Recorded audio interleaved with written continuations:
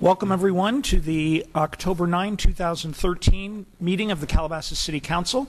I'm Calabasas Mayor Fred Gaines. All council members are present, including Mayor Pro Tem David Shapiro and council members Lucy Martin, Mary Sue Maurer, and James Bazagian. Tonight, for our Pledge of Allegiance, we have Michael Reuven is going to lead us. Michael comes from the great Reuven family of Calabasas. I see his dad, Sassy, is here. Michael is an 8th grader at AC Stell. He's in Boy Scout Troop 22. I had the pleasure of attending his incredible bar mitzvah this summer. And Michael, if you'll lead us in the Pledge of Allegiance. I pledge allegiance to the flag of the United States of America and to the republic for which it stands, one nation, under God, indivisible, with liberty and justice for all. Thank you. Thank you, Michael. We have approval of the agenda. Is there a motion to approve the agenda? So moved. It's been moved. Is there a second? Moved and seconded. Any discussion? Seeing none, all those in favor of approval of the agenda, please say aye. Aye. The agenda is approved. We are at our announcements and introductions, and we will start with the Sheriff's Crime Report.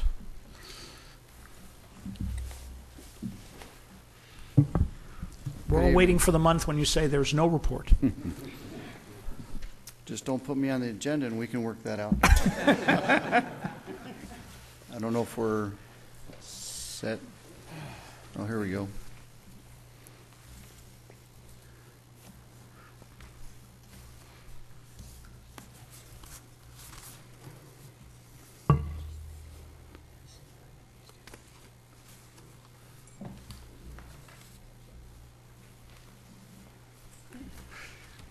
This crime report is for the month of September. So I'm going to go back, go ahead one slide.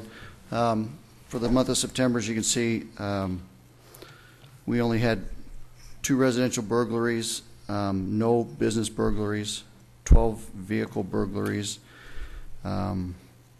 6 grand theft, which is theft of over $950, and then 2 petty thefts and 5 unlocked vehicles. I'd like to hit on a couple of the thefts. The one residential burglary, one of the 2, person left their house unlocked while they're picking up their kids from school. So it's just a reminder, people are going to take advantage. So just secure your house when you get a chance, or not when you get a chance, all the time. And the other burglary was an incident where personal photographs and items were taken. It's probably the victim and is going through a divorce, so most likely it's somebody that they know based on the items taken. One of the grand thefts we had was at the Mercedes dealership, and one of our early morning deputies, Steve O'Neill, does a great job in Calabasas. He's always out working. About 4 o'clock in the morning, he heard some power tools and went and investigated, and there was about 15 Mercedes up on blocks with all the wheels and rims ready to go. So they set up a containment, did not find the suspects originally, but did later on in the morning, and arrested 2 people for would have been thefts of a bunch of car rims and tires. So, and he also arrested 2 vehicle burglar suspects about a week earlier up on Las Virgenes. So Steve O'Neill does a great job in Calabasas, and I'm glad I pulled him into the city to help out. So he works early morning shift. Going back a slide, we had 1 robbery in the month of September. That was at the gas station right over here next to Red Robin. The 2 suspects are actually working their way up and down the 101 freeway, hitting gas stations and convenient type stores right along the freeway. The assault, we had 1 assault. That was a high school student had a party while the parents were away, and the guest list had 81 people on it. So things got out of hand, and some people that weren't necessarily invited showed up, and there was some discussion or argument, and somebody got hit in the head with a blunt object. So that's where our one felony assault for the month occurred.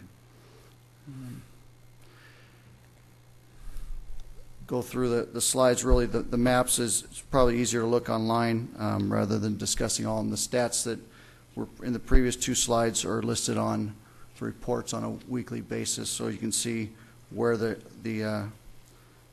crimes have occurred in the different areas of the cities. We have had our vehicle thefts are primarily up on Las Virgenes, north of the 101, or I think it's north. And then also we had 3 in the Park Streets. The 3 in the Park Streets were between the September 23rd and 24th. One of the suspects in that used actually a stolen credit card from one of the burglaries in a neighboring city, and so we have a pretty good idea on who that is.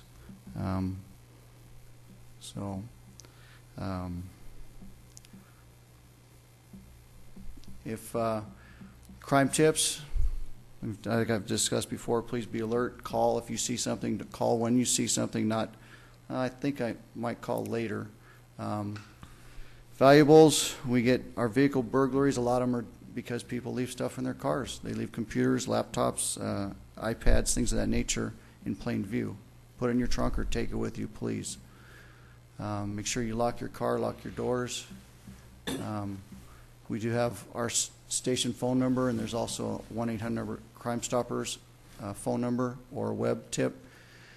And then we have 3 detectives assigned to Calabasas, and their phone numbers are up there.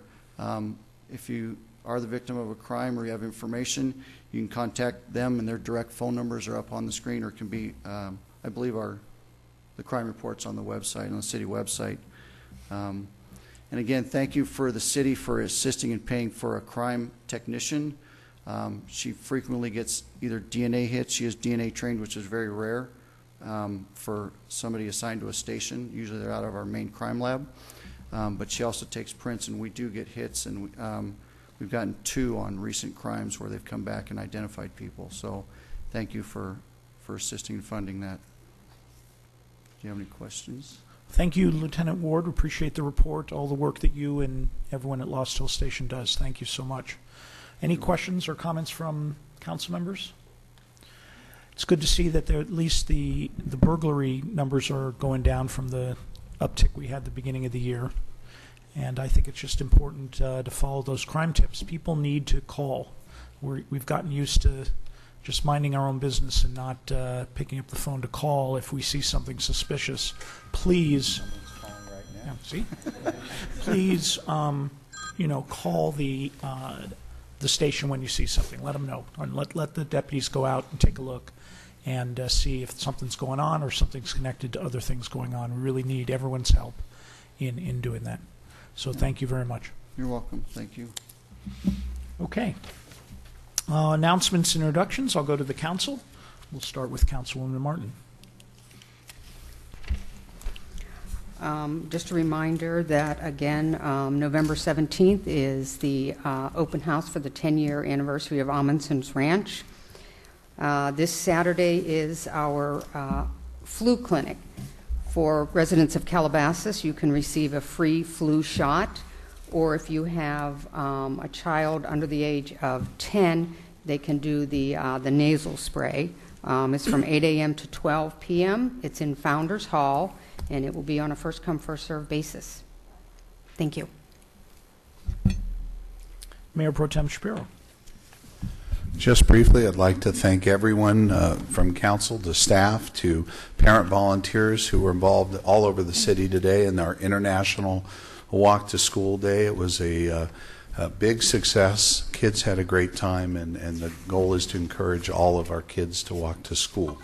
So thank you to everyone involved. Along those lines, we also had a celebration here this last week, along the international lines. I know we had the mayor from Ireland come here. This last week we had a number of mayors from Japan, and delegation from Japan here in the city, and I want to thank staff again and our city manager, Tony Corrales, who in last minute put together a very nice presentation, and Robert Yalden, Jim Jordan, took them all through the city. They were very interested in primarily disaster preparedness, and we were really happy to have them here. This for coming up October 17th is the first Calabasas High School music concert. For anyone who's interested, they can go on the site or get tickets. That's all the jazz and orchestras and string quartets that will be performing. That's their first concert of the year. It's their big first concert. There is also, I'm going to leave the rest of the announcements to everybody else up here. So that's it. Thanks. Thank you. Councilman Bazagian. I want to thank the Sheriff's Foundation, the Lost Hill Sheriff's Foundation. They ran a great golf classic that raised some money for the foundation on September 30th at the Country Club. I want to thank the Water District for a most educational and informative tour of the Malibu Creek watershed, which was held about 10 days ago. Councilmember Gaines and I went on the trip, along with other elected officials from around the region. And I encourage the public, these are some pictures, I encourage the public, when it's offered to the public, to go, because you don't often think of the course of the water and the history of the water and the background until you're actually there, and it's kind of educational to learn about it, and more than just turning on the faucet and turning on the shower. So thank you to the Water District. We do appreciate when you offer us those opportunities. Two announcements. The Calabasas Pumpkin Festival, October 19th and 20th, 10 a.m. to 5 p.m. at De Anza Park and the surrounding area, which will be closed off. $5 admission, kids under 2 free. And then our Trunk or Treat event, second annual Trunk or Treat event at the Agoura Hills Calabasas Community Center on Thursday, October 31st, Halloween, 3 p.m. to 5 p.m. for children, and free admission to the public. And one final note, we want to remind everybody that we, after many, many years of talking about it, literally over 10, we finally have up and running the signal at Park Granada and Park Capri. Please be aware that the signal's there. It's a little change in the traffic patterns for those who've been around a while, and act accordingly.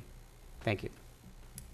Thank you. Councilwoman Maurer. I have 2 announcements. Next Wednesday, October 16th at A.C. Stell Middle School from 7 to 8 is an emergency preparedness night. All families and children are welcome. It's just a short hour where you can find out how you can best be prepared for a large-scale event. There will be information on training and materials, etc. And then I also just wanted to mention that at the Pumpkin Festival on October 19th and 20th will be a drive in memory of Kevin Cordasco, and I think many of you know Kevin Cordasco, our former mayor, honorary mayor, who passed away earlier this year. And one of the things he wanted to do was bring attention to teens that are suffering from cancer. So his parents and Councilmember Bazagian and I, on behalf of our council and our city, have been working with them to launch an event. So the first event is going to be a drive for items for teens currently at Children's Hospital. And these are often overlooked children who, when celebrities and sports athletes come through, go to see the small children. And Kevin always thought that the older teens needed some attention and some TLC. So it's a drive for teen things like, and he actually had a list, and his mother, headphones, hoodies with soft zippers,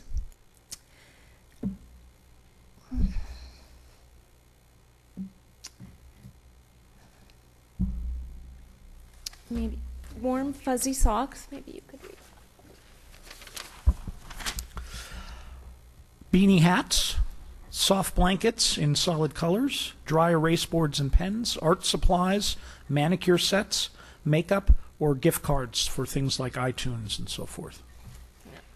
So the city is hosting a booth at the Pumpkin Festival, and we'll be collecting those things. And we're also going to be setting up places at the high school and probably City Hall. So if you're coming to the Pumpkin Festival, or be on the lookout for more information about this first drive in memory of Kevin. Thank you for those announcements. A couple of other additional things.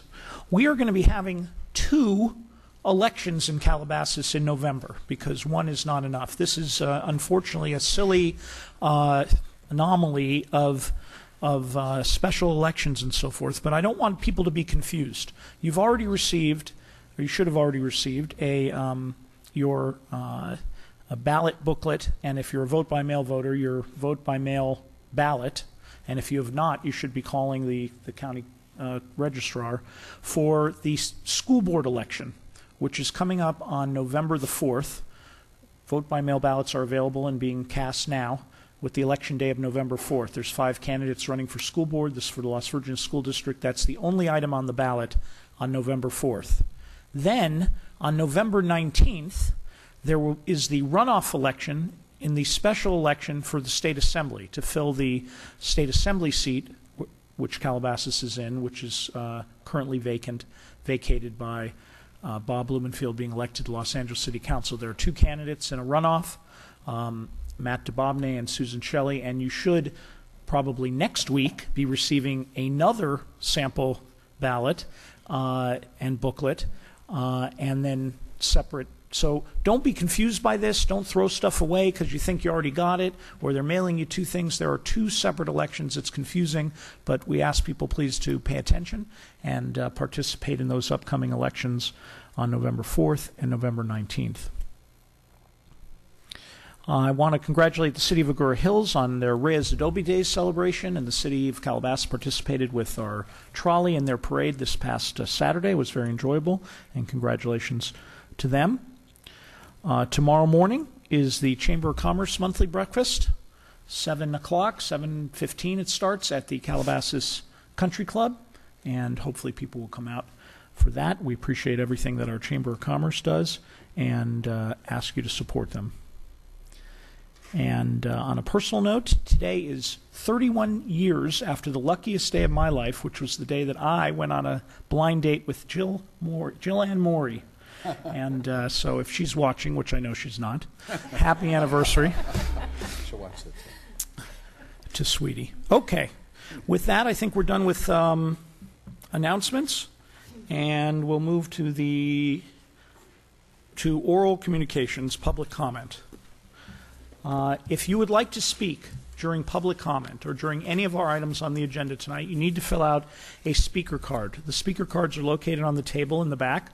Fill out the card, come up and hand it to the city clerk, and then you'll be called forth to the podium to speak.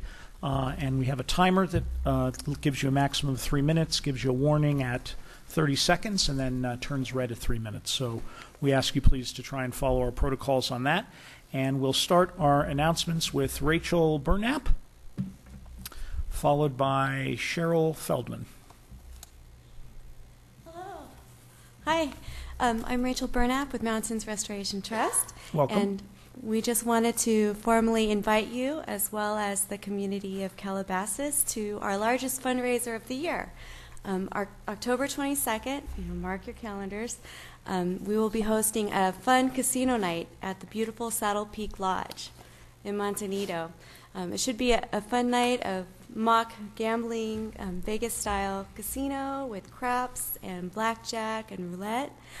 Also, we'll be having a live band, as well as Saddle Peak's famous appetizers. So October 22nd, 6 o'clock to 10 o'clock, and you can register and get your tickets online at mrtcasino.eventbrite.com. Thank you. Rachel, thank you very much for coming. And I plan to be there.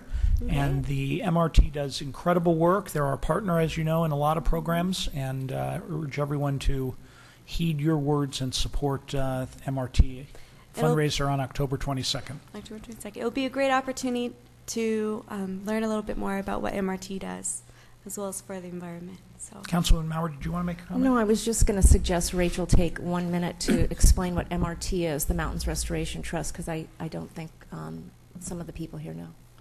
Mountains Restoration Trust is a nonprofit land trust in the Santa Monica Mountains. We are based in Calabasas.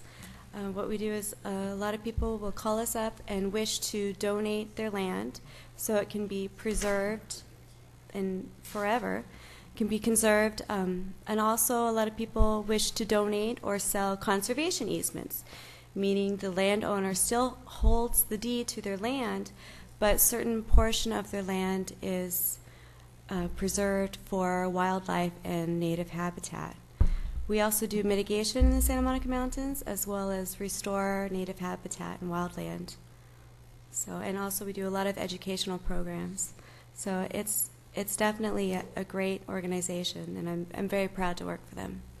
So, thank you.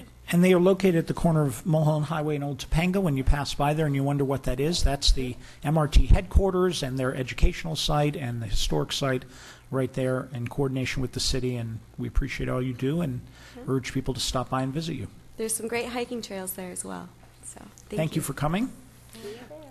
Our next card during oral communication public comment is Cheryl Feldman. And I do not have any other cards for oral communication. So anyone else who wants to speak, please get your card in now. Cheryl, welcome. Hi, thank you. I'm back. I just wanted to bring you all up to date on the state of our 3 cul-de-sacs. We've been patient and we've waited for everything to be done, and it's done. And they've had to make some changes and modify some of the work in the cul-de-sacs. I need you to know that for me personally, living on Park Adelpha,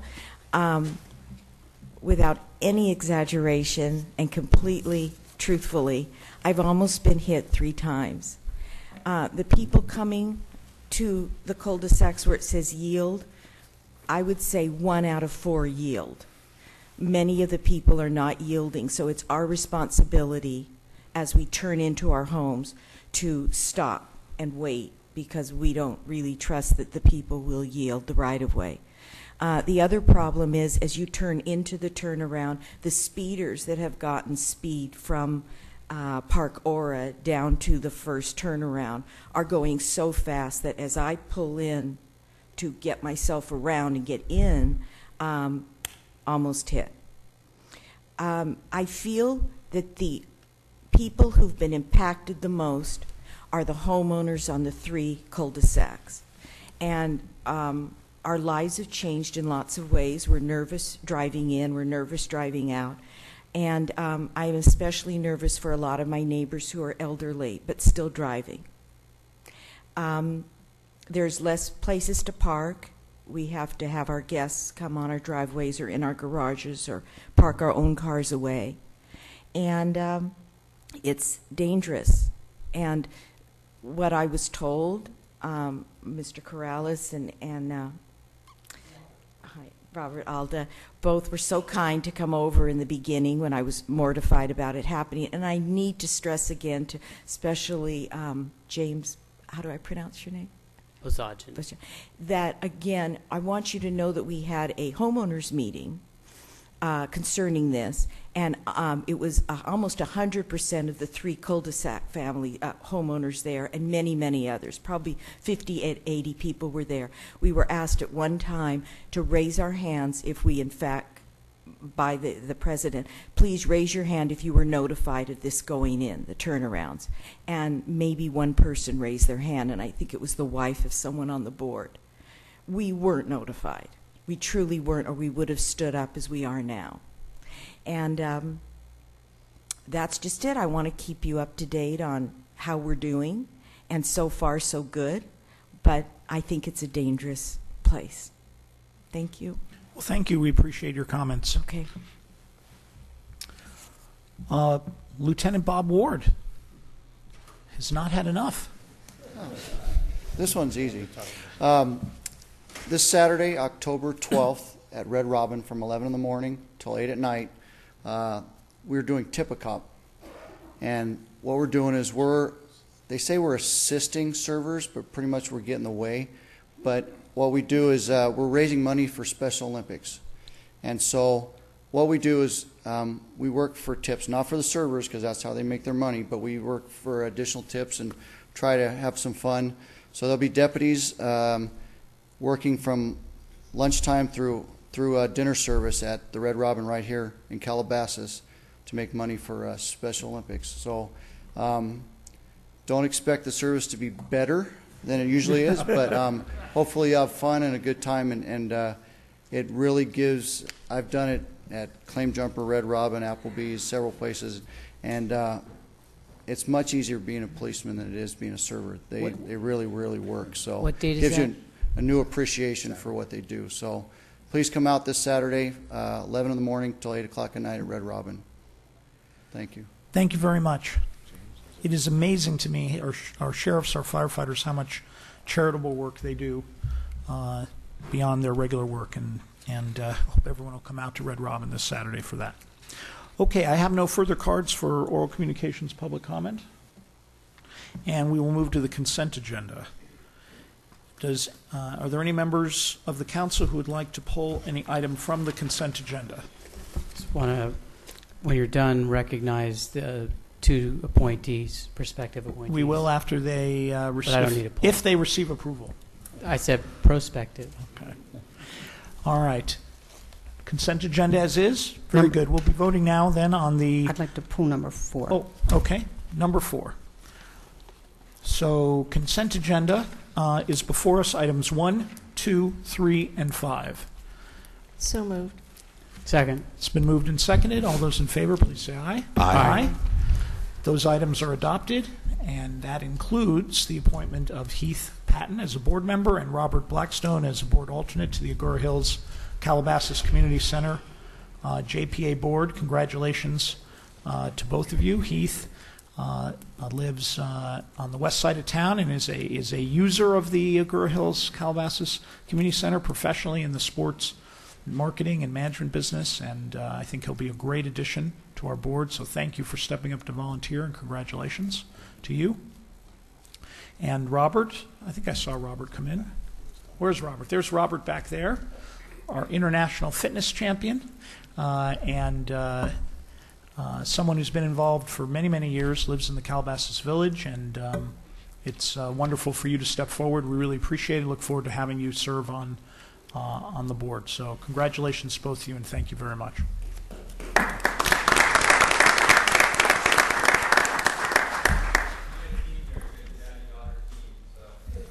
Okay. Welcome to you. All right. Consent item number 4 is before us.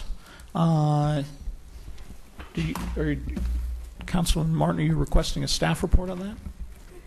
No, I just, I had a question that I noticed that Mr. Kramer is still the sole owner of both firms, and I wanted to know why he was dropping one and going with and opening a new. He was operating 2 firms. One was just wireless without legal services, and the other was legal services, and so he was paying all of the insurance and bookkeeping for 2 firms, and he found that everything that he was doing with the one had some sort of legal analyses involved, and so he decided to consolidate into the law firm. And the telecom law firm was the second entity that he was doing, or this is a new one? No, he had both of them. He had both of them. Higher. Okay. All right. Are there any other questions or comments on item number 4? Is there a motion? So moved. Second. It's been moved and seconded to approve item number 4. Is there any further discussion? All those in favor of item number 4 say aye. Aye. Aye. Opposed? Item number 4 carries. We are on to new business. Item number 6, Las Virgenes Municipal Water District presentation regarding the Bay Delta Conservation Plan and consideration of resolution number 2013-1390 in support of the Bay Delta Conservation Plan, reliable water supplies, and environmental restoration. And Jeff, who will be making the presentation from the Las Virgenes Municipal Water District? Thank you, Mayor. I'm here tonight in my role as the Public Affairs Communications Manager for the Water District. And what we're asking the Council to consider, as we are all of the cities within our service area, is an expression of support for the process that's currently underway in developing the Bay Delta Conservation Plan, or BDCP as it's known. The BDCP is important to us for this reason. We are, in this district, entirely dependent upon imported water supplies from Northern California. We have no local sources of water. So the BDCP has risen out of a long process that the state's been engaged in, well over 5 years at this point. And the process looks at the notion of bringing stability to the Bay Delta's environmental system or ecosystem, and also the co-equal goal that was passed into law in 2009 with the state water package that was signed by Governor Schwarzenegger back then. The co-equal goal is water supply reliability for those entities that are dependent upon the Delta for its waters. So we brought just a few slides with you tonight to share with you some of the important data from that. If you look at that one, it shows the uses of the Delta's waters. Nearly half of it goes out to the Pacific Ocean. The upstream consumptive use for the farms and cities upstream of the Delta at right around 30%, and then Delta exports. If you look at the small slice of the pie there, 4% of that water comes down south here to the Metropolitan Water District. The remainder of that is used by cities and communities in the Delta, south of the Delta, and the farms, of course, along the way. Agriculture is a large use, but there's also industrial institutional use upstream as well. The exports from the Delta are the State Water Project, which is what we're dependent upon, and then the federal project, the Central Valley Project. The risks with the Delta are this. We've all been aware of the Delta smelt issue being an impairment to exports in the Delta to protect the threatened species. Seismic risk, the collapse of any of the Delta levees can cause an inrush of water from the San Francisco Bay. That's salt water, which would, of course, immediately shut down the pumps. A larger instance where more salt water came in could shut down the pumps for a considerable period of time. The subsidence is an issue that is really amazing to see if you travel along the Delta's levees. On one side, you will see water up almost to the top of the levee. On the other side, some 30 feet below the water level in some instances, you'll see farming going on. Over the years, as that farming was conducted in the Delta, it consumed the soils, and that's how you actually get farming going on below the level of the water there. The Bay Delta Conservation Plan takes into restoration of many of the troubled areas of the Delta's environmental issues and looks to achieve water supply reliability for the State Water Project using the conveyance that's been developed in the form of twin tunnels. We're sometimes asked why two? Well, you know, two gives you redundancy, but it also allows for inspection and maintenance of a tunnel. But importantly, the limit of those tunnels would be 9,000 cubic feet per second, which is actually below the entire level that's authorized to export from the Delta. Other issues are the state-of-the-art fish screens that would be protective of the fish, a forebay temporarily storing the water before it's pumped into the system, and as I mentioned, those tunnels would be those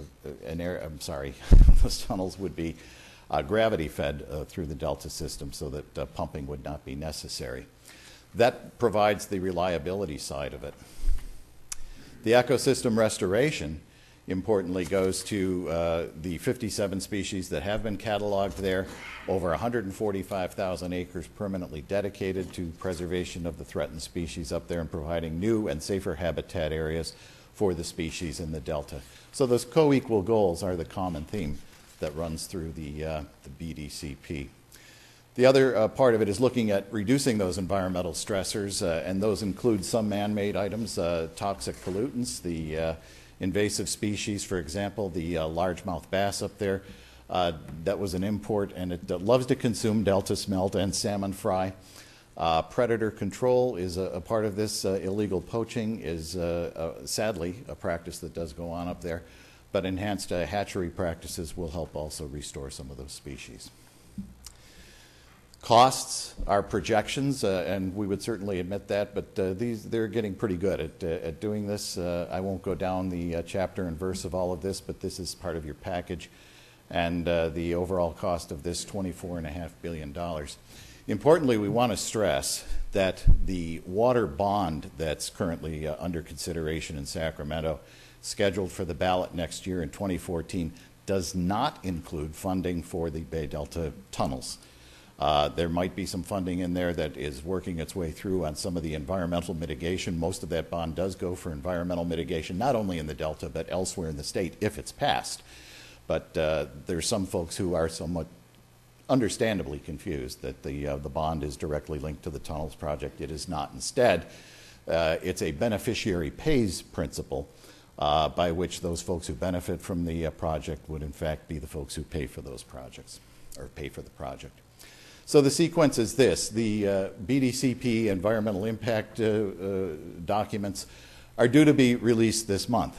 However, they have to be published in the Federal Register, and as we all know, our friends in the federal government aren't as functional as the folks in local government here. So until it's published in the Federal Register, and that may be a matter of days or weeks, it can only be published on a Friday, so every Friday that goes by kicks it by at least another week. But when it is published, there will be a 120-day review period for everyone to have input in this process. Now, there's been considerable input already, and a very collaborative process, an extensive process has been conducted not only in the Sacramento region but statewide. But the final BDCP document is expected then to be developed in the spring of 2014. And the habitat restoration goes on for a 40-year period. The tunnel construction would go on over a 10-year period, and that's if we get to work on these projects as projected in this particular timeline. And one other important question, and this is the big one for me, is the risk of doing nothing. We just continue on the path that we're on. And for example, earlier this year, there was a surplus of water in December. You might remember the rains that we had earlier this year, and then it didn't rain afterwards. Well, a lot of that water could not be pumped into the region for storage even, or to replenish the reservoirs down here, because the threatened species were found in proximity to the pumps. So that water essentially got away, and it was a missed opportunity. If we do nothing, we'll see more and more instances of that, more of the same. We would not have the reliability, the ecosystem would continue in decline, and the stranded investments that have already been made in water supply reliability would be substantial. If there is a major levee failure, it could be by a quake, or it could be as what happened in June of 2004 on a perfectly nice day when nothing was going on. A levee collapsed, there was an inflow of water from the bay, and an entire island was flooded, and the pumps had to be shut down at that point in time. We, as a community and as a region that is reliant upon that water, I think we do want to look at the reliability side of the equation. Then, of course, the $40 billion estimated impact to California's economy, not just agriculture, not just the day-to-day living of our customers and the residents of this region, but all of the commerce that depends on water, from restaurants to food preparation to just about any other business, hospitality. Water is central to all of those functions. So what we're asking the council to consider tonight is an expression of support for the process, and to have this process open to the general public for their input and comments. There's going to be a number of seminars and sessions, working sessions put on throughout the state, and we would encourage folks to participate in that process because there's a lot to be considered under it. With that, that would conclude my presentation to the council tonight, but with me is our director, two of our directors from our board, Glenn Peterson, who is also on the Metropolitan Water District Board, and we also have our board president, Charles Caspary, here tonight, and my general manager. And see, that's why I'm so nervous tonight. I got all these bosses here. You know, our general manager, David W. Peterson, is here as well. So if you have any questions, we're certainly equipped to answer those. And if there's other commentary, we'd certainly appreciate hearing from the council tonight. So with that, I thank you, Mayor. And by the way, just for the record, we did supply the council with a couple of documents that do go to this particular issue. One is one that was issued by the Metropolitan Water District about the reliability of the process, and the other was on the Bay Delta Conservation Plan and restoring the Delta ecosystem. And we appreciate you having taken a look at those. Thank you very much. Council, yes. any questions for the staff report before we open to I public have one comment? question. Did your directors take a unanimous position in favor of this? I will turn that over to the elected officials. My recollection is yes, we did. Though the answer was yes. Well, the audience doesn't pick it up. Yes. His answer was yes. Okay. Any other questions on the report? Okay, we do have one card on this, and that is Connor Everts. Mr. Everts, welcome. Thank you very much, Mayor, fellow council people. I would. It's hard to be against a process. This has been a long, ongoing issue. You may have heard of the peripheral canal in 1982 that was voted down. We then had CalFed, which was another long process that did some environmental restoration, but ran out of federal money before it could move forward. This is the latest iteration, and it's changed quite a bit. So my name is Connor Everts, and I'm the Executive Director of the Southern California Watershed Alliance. You've, I believe, received a letter from the Environmental Water Caucus, which is made up of organizations across the state. So we've actually participated in the process. We have a lot of questions, starting with the environmental impact it will have. Next, on the actual cost, it doesn't include the financing costs, so add another $20 million to the 25, and you're looking at part of what the cost will really cost us over time. And then the actual governance issue, which is always a challenge, you know, where water is for fighting in California. So we think that when, and I know there's a delay, it was supposed to be the 15th because of the federal shutdown, but when the actual EIR comes out, you actually look at that. And I give a lot of credit to Las Virgenes Water District, to the conservation programs they do, what they do with recycled water. I grew up fishing for steelhead successfully at times in Malibu Creek, so I appreciate the area, but I think these water policies need to be looked at and not just accepted on face value. We've done an alternatives report, and there are also other proposals that are out there too, including challenging the levees and the needs to actually shore them up, and there's money available to start doing that now. That process has started.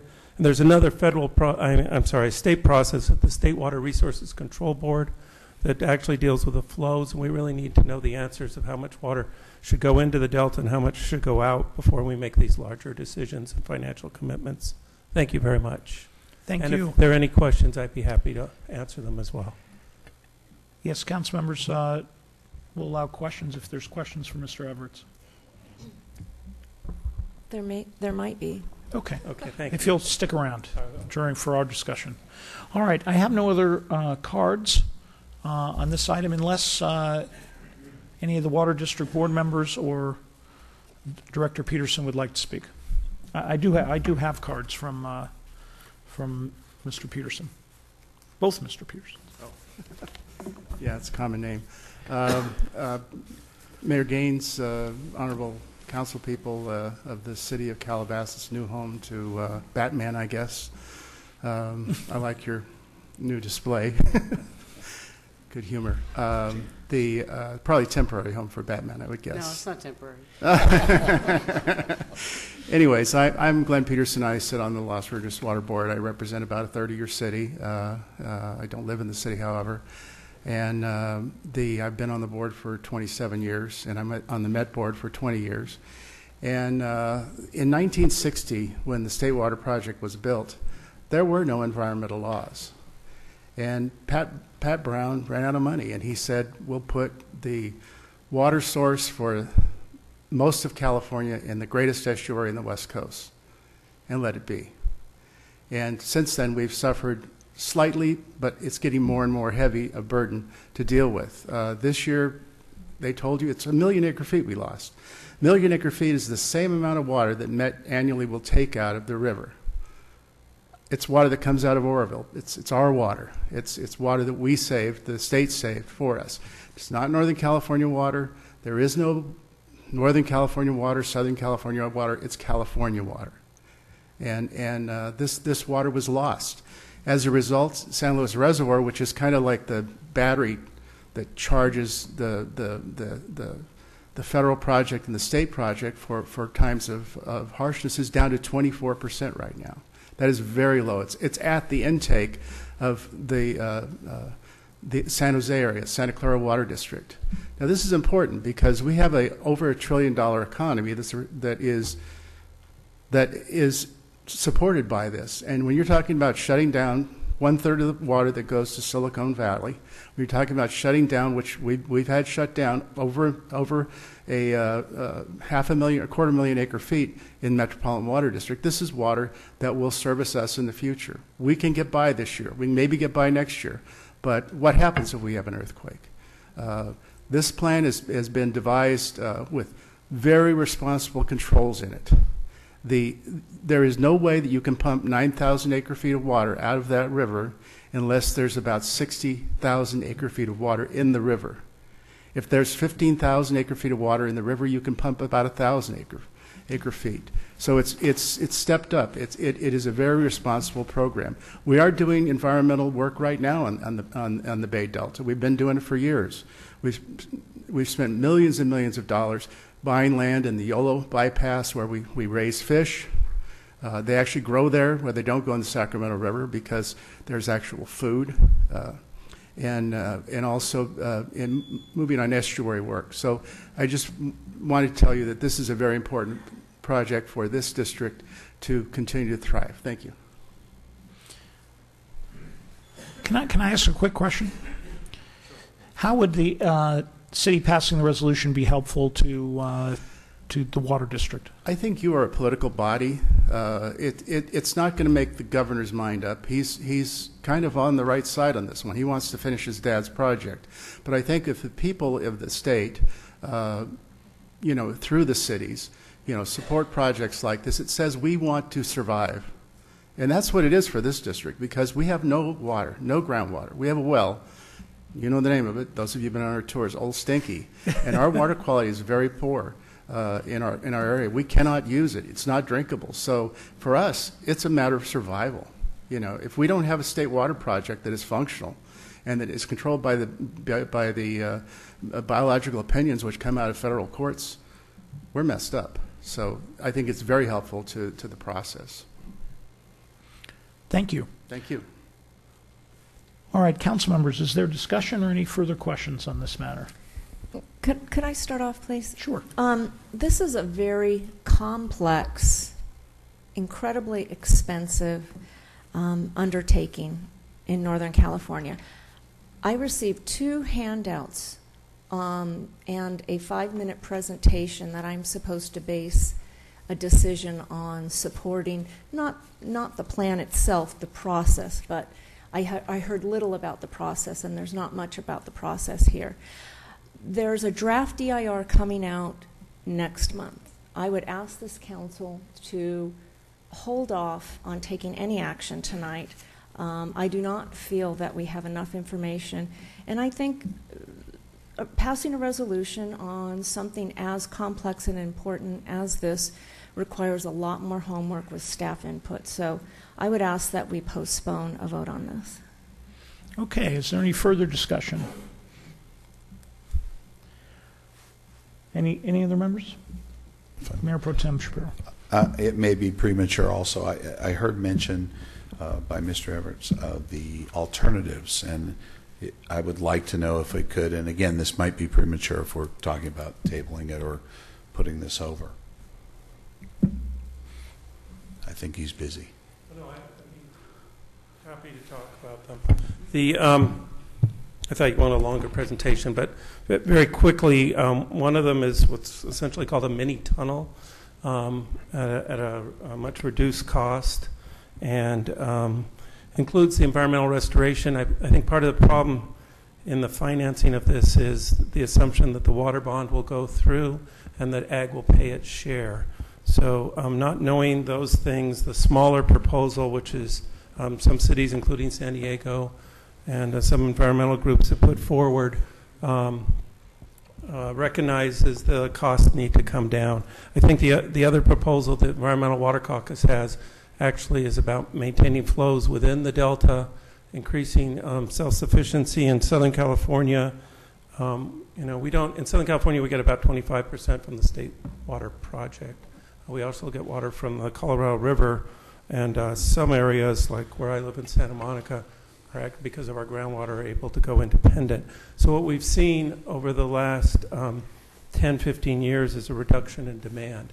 And all these programs assume that people continue to use more and more water, but it's really been quite the opposite. So in a way, we've created an alternative by needing less water.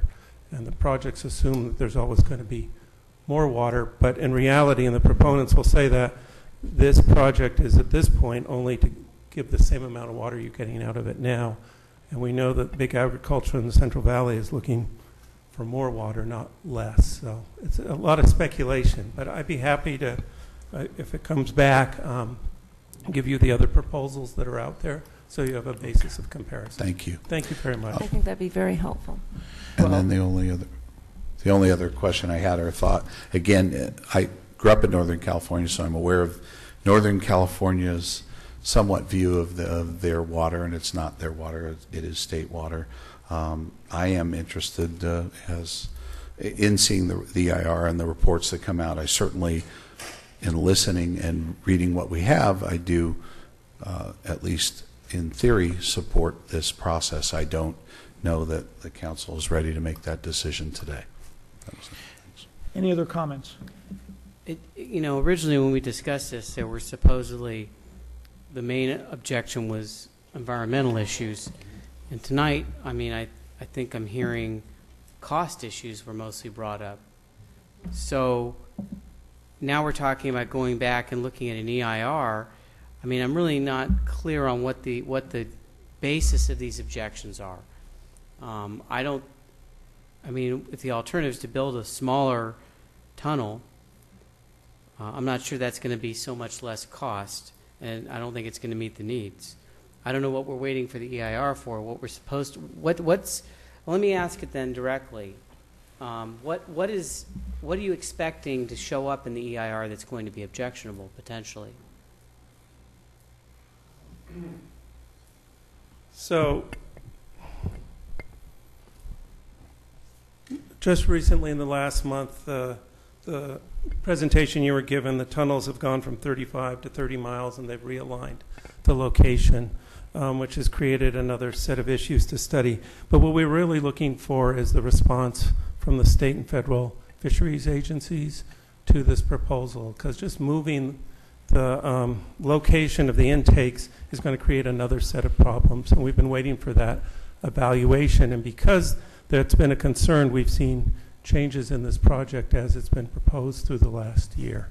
So we're looking for, an EIR should give you your final preferred alternative project and the alternatives. We're waiting to see what that is. There've been a lot of mention about the tunnels, but that's not final until the EIR you don't have a comes out. specific one right now that you're looking at. The one specific one we are looking for is the federal and state fisheries agencies' response to the latest proposal that we've seen. Well, didn't the Metropolitan Water District, haven't they been the ones working on the fisheries before? Haven't they created the whole system, the hatcheries and all that? No, that's actually done by both state and federal agencies. Rather, the Metropolitan Water District works with, but they don't actually do that work. So there's, it's difficult. There's multiple agencies involved in this. That's partly why this process has taken a long time. And there have been a lot of challenges to it, and there will be others. But this really is the first time to see the project when it comes out at the EIR. And that's why we're asking at least to wait to that point. I do have to warn you, it's a very large, I'm 6'6", this is 8 foot tall. It's that much paper, and Metropolitan has hired enough people to review that. And I have to say we have a large group of people that are reviewing it as well. There's already been 20,000 pages that have come out, an administrative draft on this issue. So it's a huge project, and it is very complex. So it's hard to make those But then decisions. I guess the ultimate question is, if it comes back where the impacts are minimal or non-existent in a negative way to the wildlife, to the fish, are you still going to be opposed to this? No, if they actually respond to the things that we've been suggesting all the way along, and we see that in the EIR, we would respond positively to it. We're not just against it as a project, but what we've seen so far has left a lot of unanswered questions.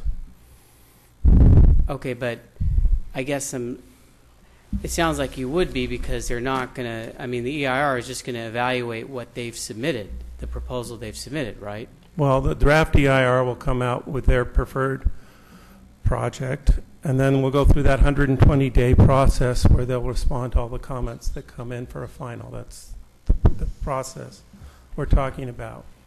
What you're being asked is to support the process up to this point, and I'm saying we haven't really got to anywhere yet. Okay, are there any I'm sorry, it is confusing, but thank you. Any other questions for Mr. Everts? Did the district have a comment? And then this will be the final comment, then we'll come back to council for action on the item. Good evening, Mayor and council members. My name is Charlie Caspary. I represent part of the city of Calabasas and serve as Las Virgenes Water District Board Chair. The resolution before you is to support the process. The draft EIR is part of the process. The evaluation of the EIR, the public comment, the study of the alternatives, they're all part of the process. This is the way projects are evaluated across this country. And this project has supporters and very vocal opponents. As Connor stated, water is for fighting over. It's been that way in California for well over 100 years. The resolution is to support the process, not the project.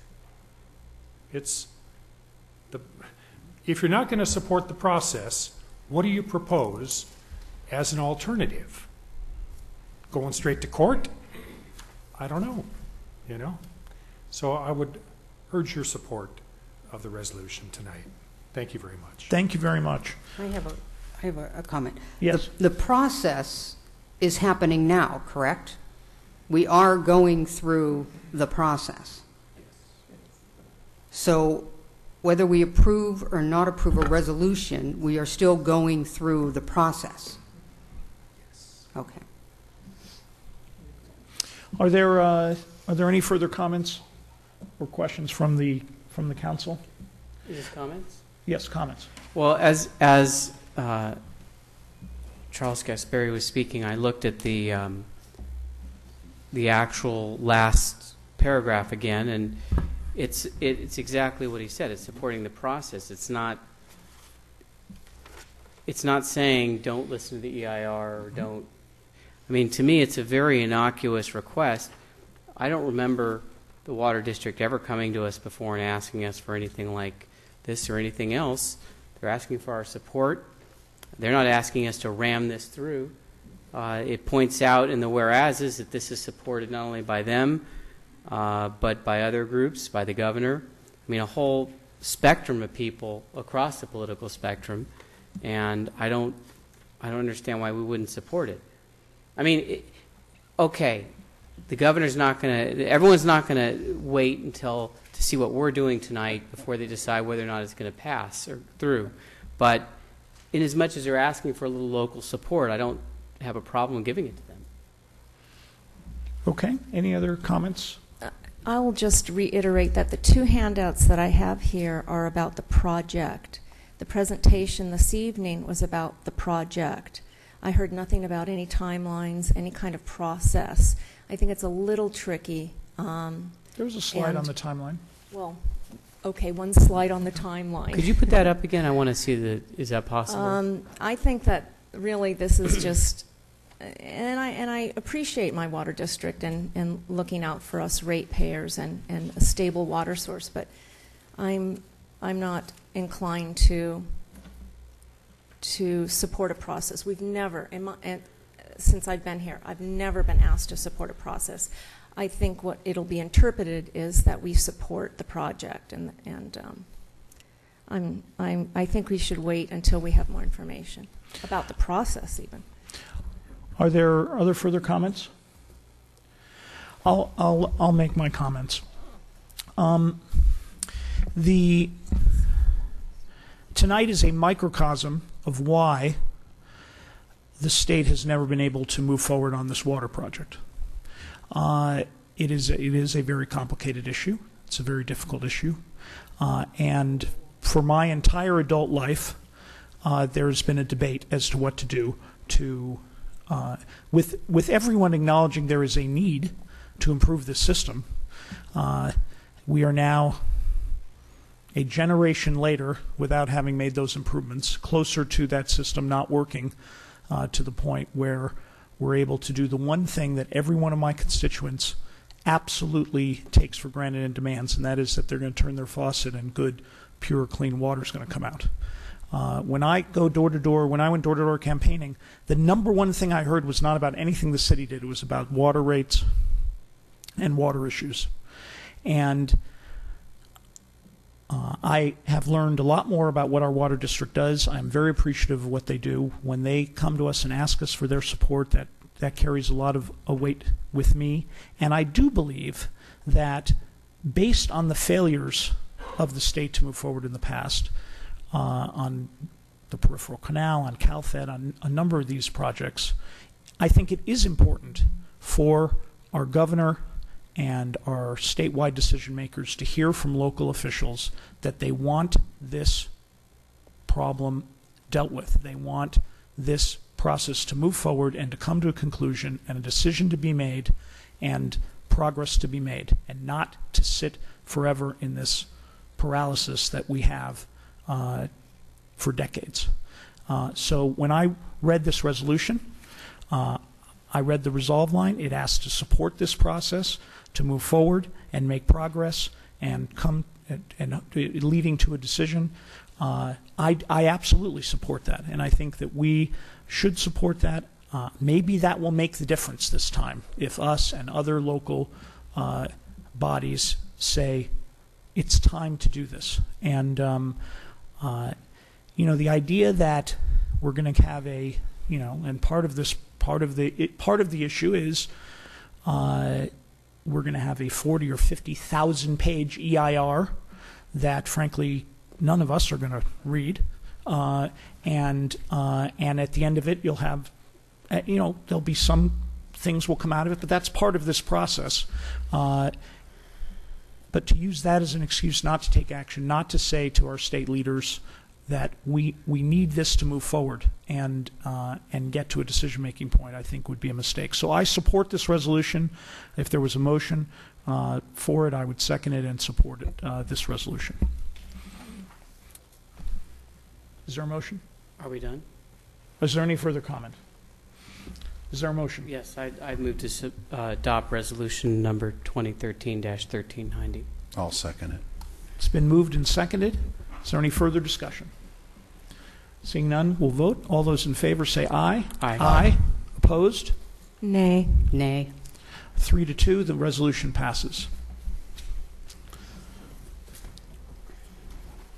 We will move on to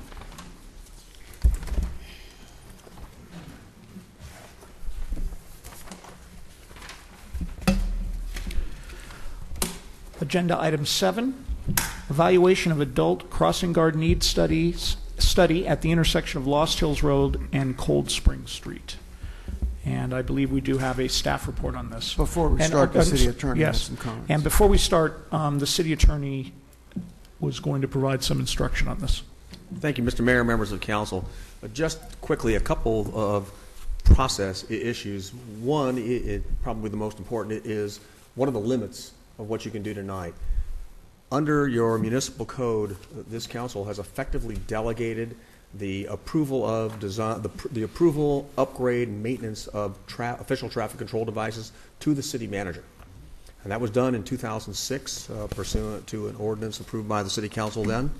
It's also somewhat consistent with the manual on uniform traffic control devices, which includes a chapter on adult crossing guards and notes specifically that adult crossing guards should be placed where appropriate, consistent with traffic and engineering studies that indicate they are warranted based upon a system of warrants as outlined further in the California Vehicle Code, as well as the Manual on Uniform Traffic Control Devices.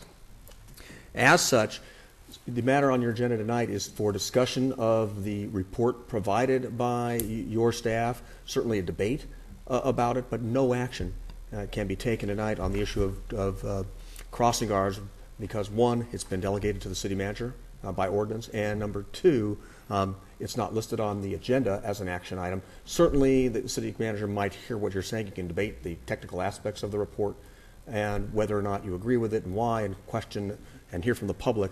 But ultimately, this is not the time to take action tonight. I can certainly clarify that if you have any questions. I have a question.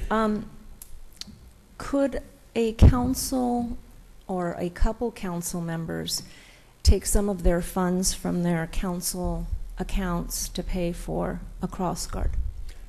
That would be inconsistent with the ordinance that delegates that authority to the city manager utilizing technical staff to determine the placement of, the repair of, and the maintenance of traffic control devices, including crossing guards. A cross guard is a device? A crossing guard it's listed in our ordinance? A crossing guard as a human being is not a device used as a means of controlling traffic. In the broad sense, they would be considered a device. That's why I indicated it's somewhat consistent with the Manual on Uniform Traffic Control Devices, which has a chapter on adult crossing guards, how they're placed, looking at what they call essentially creating gaps in traffic to allow people to cross, the type of training they should have, the type of background they should have, and the need for traffic and engineering studies to determine if they're warranted. But a PFC could hire their own cross guard. I don't know about the PFC. Certainly the school district, could. Normally, again, that is an action that is taken by the city, but in the past, school districts used to do it until they ran out of funding. School districts are authorized by state law to provide crossing guards. Right, and I think that in this case, the PFC paid for half of, am I correct, the PFC paid for half of the cross guard? Historically, Robert? Somebody?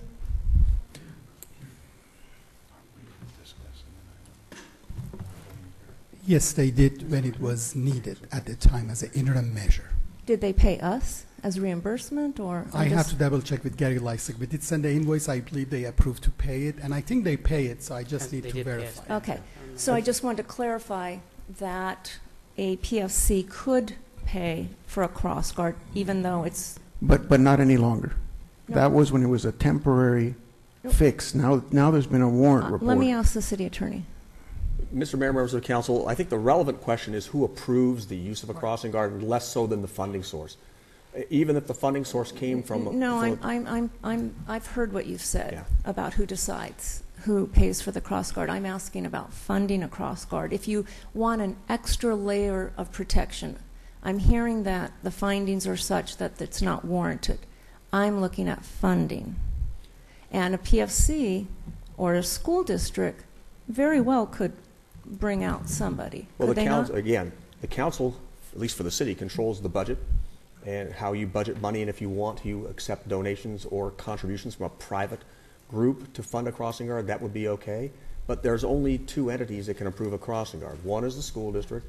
The other is the city. However, the city has delegated that authority to the city manager. Right. So regardless of whether a private group would agree to pay for it, it would still have to be approved either by the city manager on behalf of the city or by the school district on behalf of the school district, consistent with the education code and the vehicle. Okay, and since the city has said no, it's up to the school district then to fund a cross guard. Mr. Mayor, members of the council, I'm not sure I would characterize it that way, not being up to the school district, but they have an option to do so. Again, they are allowed to do so by law. And we have given money to the school district in the past. What I'm getting at, and I'm cutting to the chase here, is that every city council member has a certain amount of funds that they can put towards something that isn't in the budget, that's extraordinary, special, etc.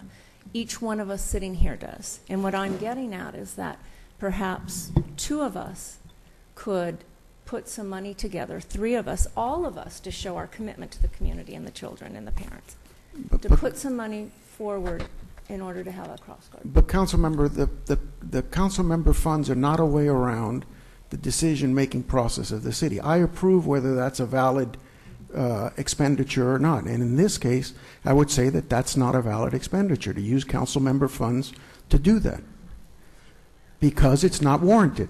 I'm hearing it's not warranted. You've made that perfectly clear. You've brought an army of Yes. people to testify Right. that you don't think it meets the warrant. I'm hearing, and I'm looking at it through a different lens, as a parent, as a former teacher, unpredictable behavior of children.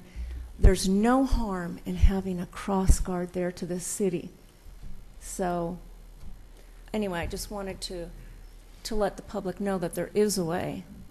Well, I'm unclear about something. Well, If I have a legal question here, it'll be just one question. If the council appropriates money somehow for a crossing guard, whether it's to the PFC directly, whatever, under our ordinance, you're saying that would be a nullified action because another ordinance doesn't allow that without the city manager's approval? If you appropriated money to the school district for use by the school district, for them to hire a crossing guard, I don't believe that would be an improper act under your municipal code. But if the city is going to make the decision, that decision has been delegated to the city manager by your municipal code. The school district can make the decision to retain a crossing guard, and the source of funding would only be subjected to, and the only limits on the source of funding would be whatever state law says you can or cannot spend money on, whether they're discretionary or limited funds. But I thought that you were saying that the appropriation of money by the council would be nullified by the ordinance. The city council cannot make a decision, nor can they direct the placement of a crossing guard. That comes from the city manager.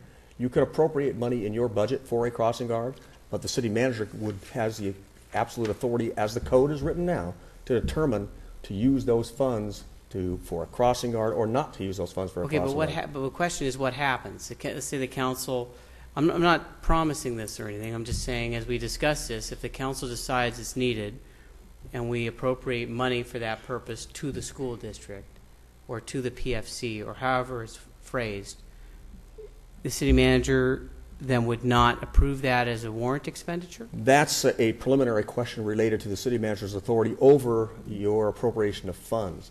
If you have the authority to appropriate funds to the school district for crossing guard or other purposes, it would then be up to the school district to approve placement of a crossing guard. When the approval authority rests with the city, it rests with the city manager to make that determination, utilizing the expertise provided by his staff. And we would not supervise that guard, nor would it be under our control. Correct. We would not be responsible for the guard. It would be merely a funding source to the school district, and the school district would have the authority under state law to retain crossing guards, who they would have authority over. Or the school district would have authority over it. Well, the school district is the one that would retain a crossing guard. A private group does not have the authority under state law to retain and hire a crossing guard. They might have a contract with the school district, but the ultimate responsibility for approving the use of crossing guard either lies with a school district or with a local governmental agency, the city. And I go back to what I said earlier, with the city, that authority lies with the city manager under the current municipal code. Okay, any further questions for the city attorney before we turn to the staff report on this item? Okay, please, the staff report. Good evening, Council. This item addresses the need for an adult crossing guard at the intersection of Lost Hills Road and Cold Springs Street in the Deer Springs neighborhood. The crossing guard was temporarily placed at this location after the A.E. Wright footbridge was installed. Since these changed conditions were likely to attract more pedestrians to the area. It was to be removed once the users became more familiar with the new setup and after the Safe Routes to School pedestrian safety enhancements were finished. Do you have slides moving? Oh, I'm sorry. That is the location, but I only missed one. As mentioned before with Scott, the Calabasas Municipal Code states that the city manager shall make the determination of whether to place a traffic control device on the basis of accepted traffic engineering principles and investigations. These principles are outlined in the manual the Manual of Uniform Traffic Control Devices. The California MUTCD is a document issued by Caltrans and the Federal Highway Administration that specifies the standards by which traffic control devices are designed and when they are warranted. An adult crossing guard is a recognized traffic control device in the California MUTCD, and each chapter on an individual traffic control device is structured with 4 headings that define the principles of implementing that specific traffic control device. These headings include standards, guidance, options, and support. Standards provide required and mandatory procedures to implement a traffic control device. There are no standards for an adult crossing guard, and when no standards exist, an engineering study to determine the need of the traffic control device is conducted based on the California MUTCD's guidance, options, and support principles. Our engineering study is based on these principles and establishes evaluation criteria for an adult crossing guard need. The evaluation criteria used in the study include pedestrian volumes, how many pedestrians are using the crosswalk before and after school, intersection control, what type of traffic control is at the intersection, whether it's a stop sign, a traffic signal, or if it's uncontrolled, traffic volumes, how many vehicles are crossing the crosswalk before and after school, the age of pedestrians, are the pedestrians using the crosswalk attending elementary, middle, high school, or a combination of those schools. And the last one that involves our study is the existing safety improvements at the school. And those are what other pedestrian traffic safety improvements that the city had previously installed at the intersection. The California MUTCD provides threshold values for the pedestrian volumes and traffic volumes criteria. It also provides or also cites specific thresholds for stop-controlled intersections, such as this one. The MUTCD also states guidance to place crossing guards to assist elementary school pedestrians, but does not clearly identify any use for application in areas that serve older students. The remaining evaluation criteria that we identified will be evaluated subjectively. The values of the evaluation criteria at the Lost Hills Cold Springs crosswalk location are shown in these 2 tables. The pedestrian counts were taken at 2 different time periods. The first 3, labeled Day 1, Day 2, and Day 3, were taken in early June before school was let out last year. And the remaining 2 days were taken last month on the 26th and 27th of September. On Table 2, it just explains the other evaluation criteria and what the values are. The intersection is stop sign controlled. The average traffic volumes during the AM were 1,170 vehicles, and during the PM, 650. The pedestrian age that crosswalk serves is middle school, and the existing measures that we have at the intersection are advanced beacons, in-pavement flashing crosswalks, improved ADA ramps, and currently improved MUTCD's approved signage and striping. Can you go back to that, please? Mm-hmm.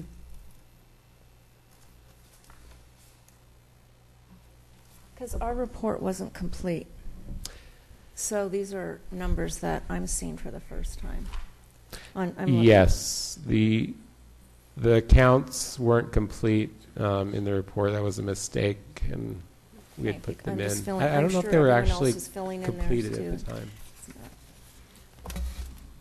of the report. That's on Table 1. Right. Table 1, right. And again, Day 1, 2, and 3 were at the end of last year. Right. So there's higher. Day 1 and 2, I believe, right? Day 1, 2, and 3. During, I believe, the first week of June. It was right near the end of school. Okay, I'm fine, thank you. Is there anything else not complete or that? I noticed that, but that's it, right? On the tables? Yeah. No. Okay. Everything else was the same.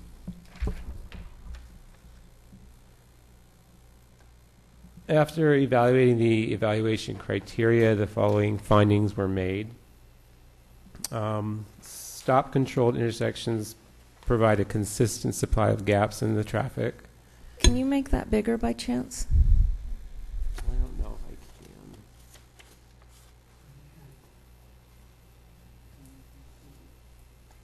Well, just read it for now. It's going to take a long time to get through Yeah, reading I really it. don't What was the question? Oh, you make the type bigger? findings, they're not in our report. Well, This while is he's the first doing I'm that, well, seeing maybe you them. can read it because it's going to take a while to just get through the thing. Okay, I'll read them slow. Stop-controlled intersections provide a consistent supply of gaps in traffic, which helps pedestrians cross the street. Children at this late age level and with the recent Safe Routes to School traffic safety education have the capability to safely cross intersections at crosswalks. And we recently also had an on-site education one-on-one type seminar with them this Monday and Tuesday of this week. The third finding, students and other pedestrians are familiar with the crossing now. Pedestrian counts do not meet the 40-plus pedestrians for any 2 hours of daily use threshold. They met during, 1 hour, I believe, in the day one during the PM, but it requires 2 hours in one day. The peak hour traffic volumes at the intersection were the only MUTC criterion that was met. It also provided an option for, it was also provided as an option for the primary support for adult crossing guards, which means it's not guidance or a standard, but it's an option. The previously installed intersection safety enhancements at the intersections were all-inclusive and provide an excellent amount of warning for crossing pedestrians. Staff had observed improvement in driver behavior at the intersection after these improvements were made. Drivers are required by law to travel at the posted 25-mile-per-hour speed limit, and crosswalks are typically safer in areas with lower speed limits. And the school area traffic safety liaison and the Sheriff's Department of Observations identify that the crossing is safe without the need for an adult crossing guard. These are some before and after pictures of the pedestrian safety enhancements that we've installed over the past, I believe, 8 years. The most recent is the Safe Routes to School improvements. This is the before picture shows the old intersection, and the after picture shows the plan view of what we did. And it basically shows the bulb out over on this corner and the sidewalk extension on this corner, which effectively took 17 feet of the crossing when the pedestrian is exposed to traffic away. It also pulls them into the line of sight of vehicle drivers much better because it pushes them out more towards the travel lanes.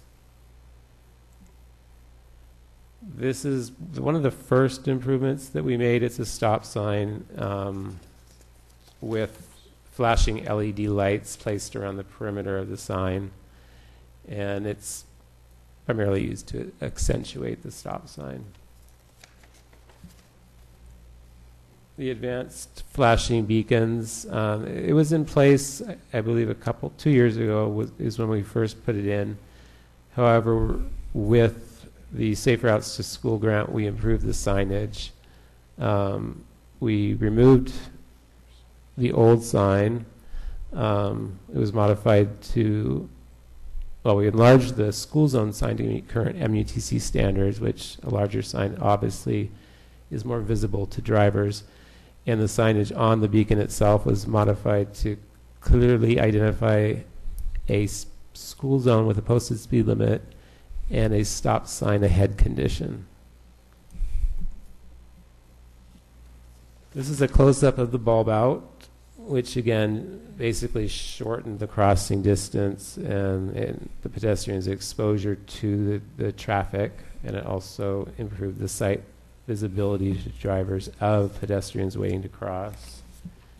And this is a close-up of the opposite side of the intersection with the sidewalk and ramp extension, which basically had the same benefits. ADA curb ramps were brought up to current standards. And we installed an in-pavement flashing crosswalk, which works very well both during the day and at nighttime. We actually did some observations before and after the in-pavement flashing crosswalks were installed, and we noticed that more drivers complied with the stopping at the crosswalk after they were installed. Drivers waited until pedestrians completely cleared the intersections instead of moving forward once they had cleared their traveled way, which happened a lot more. We noticed it seems to the flashing in pavements tend to really make the driver aware that that is a crosswalk. Fewer citations were handed out. Drivers were observed actively looking for potential pedestrians crossing the street, and the crosswalk became visible to drivers earlier and provided them more reaction time. Quick question about those observations. You say that the observations were made when the cross guard was still there, so all of these improvements you observed while the cross guard was still there, correct? That's what it says in the report. The observations were taken at various times, and it wasn't just these are observations specific to the in-pavement flashers. Okay, because it's all of these things listed, and I hope you don't mind me just asking for this clarification. That it says in the report that during April you assessed the changes and the impact, and you said you assessed the impact of the new safety enhancements while the crossing guard was still on site. So all of these things have happened and were noted while the cross guard was on duty. Well, she's saying the report said April. But these observations are specific to the in-pavement flashers, and they weren't only taken at Lost Hills. I mean, this is just observations of what the in-pavement flashers succeeded at. So, and some of them were taken when no crossing guard was there, and some of them were taken when the crossing guard were there. Okay, but it's specific to the in-pavement flashers. Okay, just so the audience knows, before these observations are listed, it says we assessed in April when the cross guard was still on site, and these are the improvements. So I like to think that the cross guard probably had something to do with the behavior of the drivers and their presence there. But they were taken at all three locations where we installed the in-pavement flashers, and they were not always taken when a crossing guard was there. I'm just pointing that out. And all the other sites have cross guards too. But they weren't, when we observed it, there was no crossing guard on duty. All right, let's allow staff to complete the report, and then we'll go to questions from the council, and then we have a number of speakers.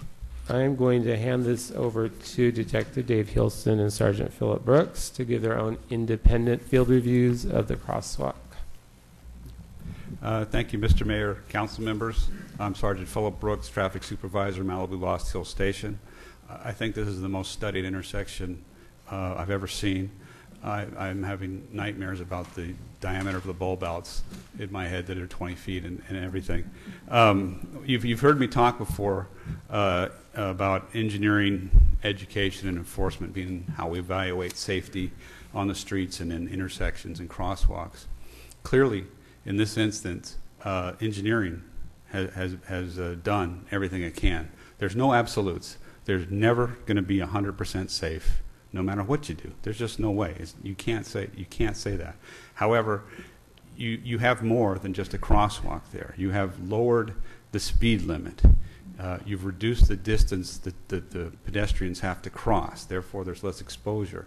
Prior to crossing the street, you've put them where they have better visibility of cars.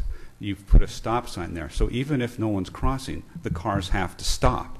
They have to stop no matter what. There's a stop sign there. But not only is there a stop sign there, there's a flashing stop sign there.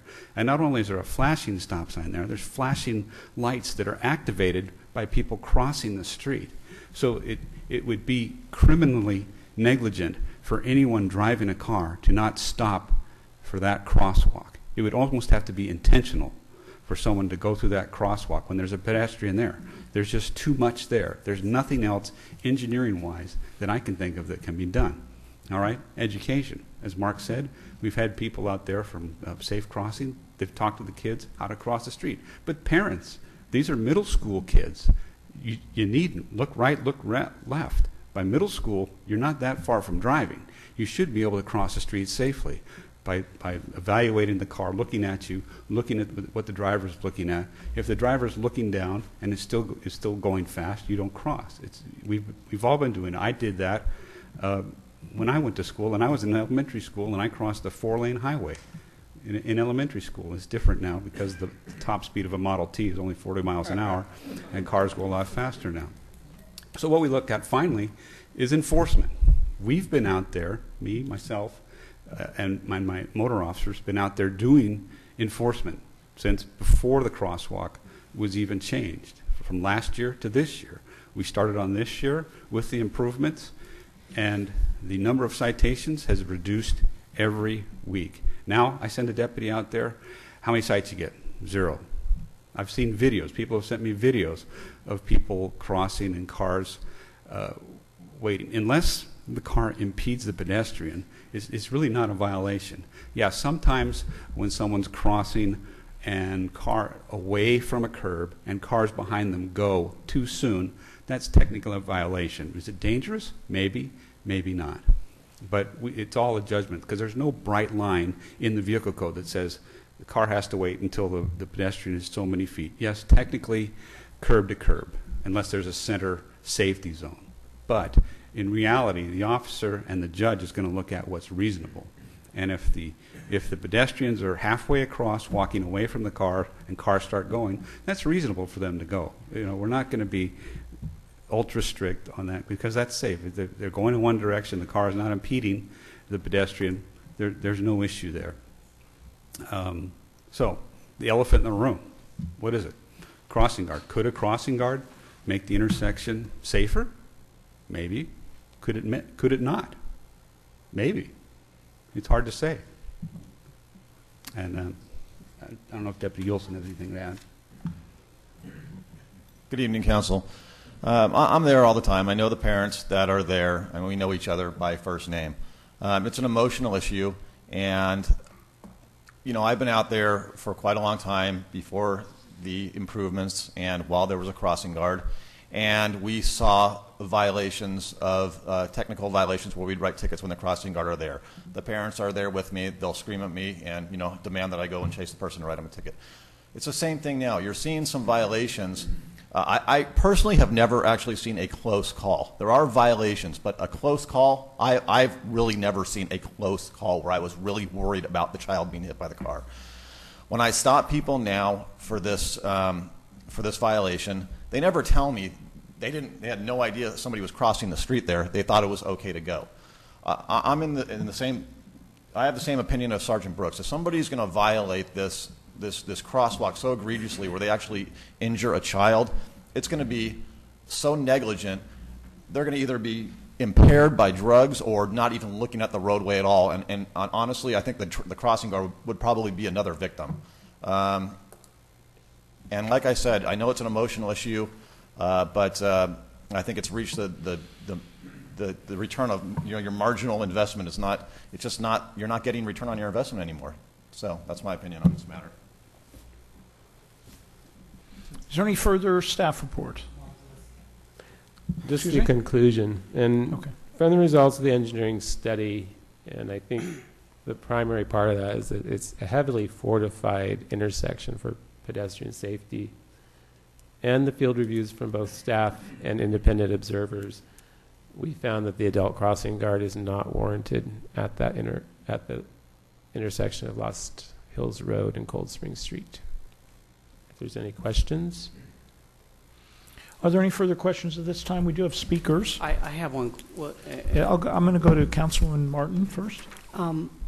The report that you had given us was dated past, but I know that you've done recent ones because I've been out there observing, and I've seen Ryan out there observing and taking pictures, but that's not included in your report. You gave us statistics from previous, but not recent ones that I know we've done.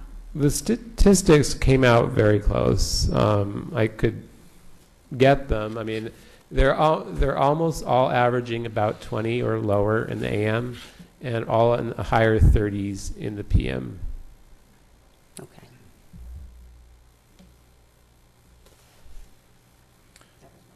Okay, any further questions?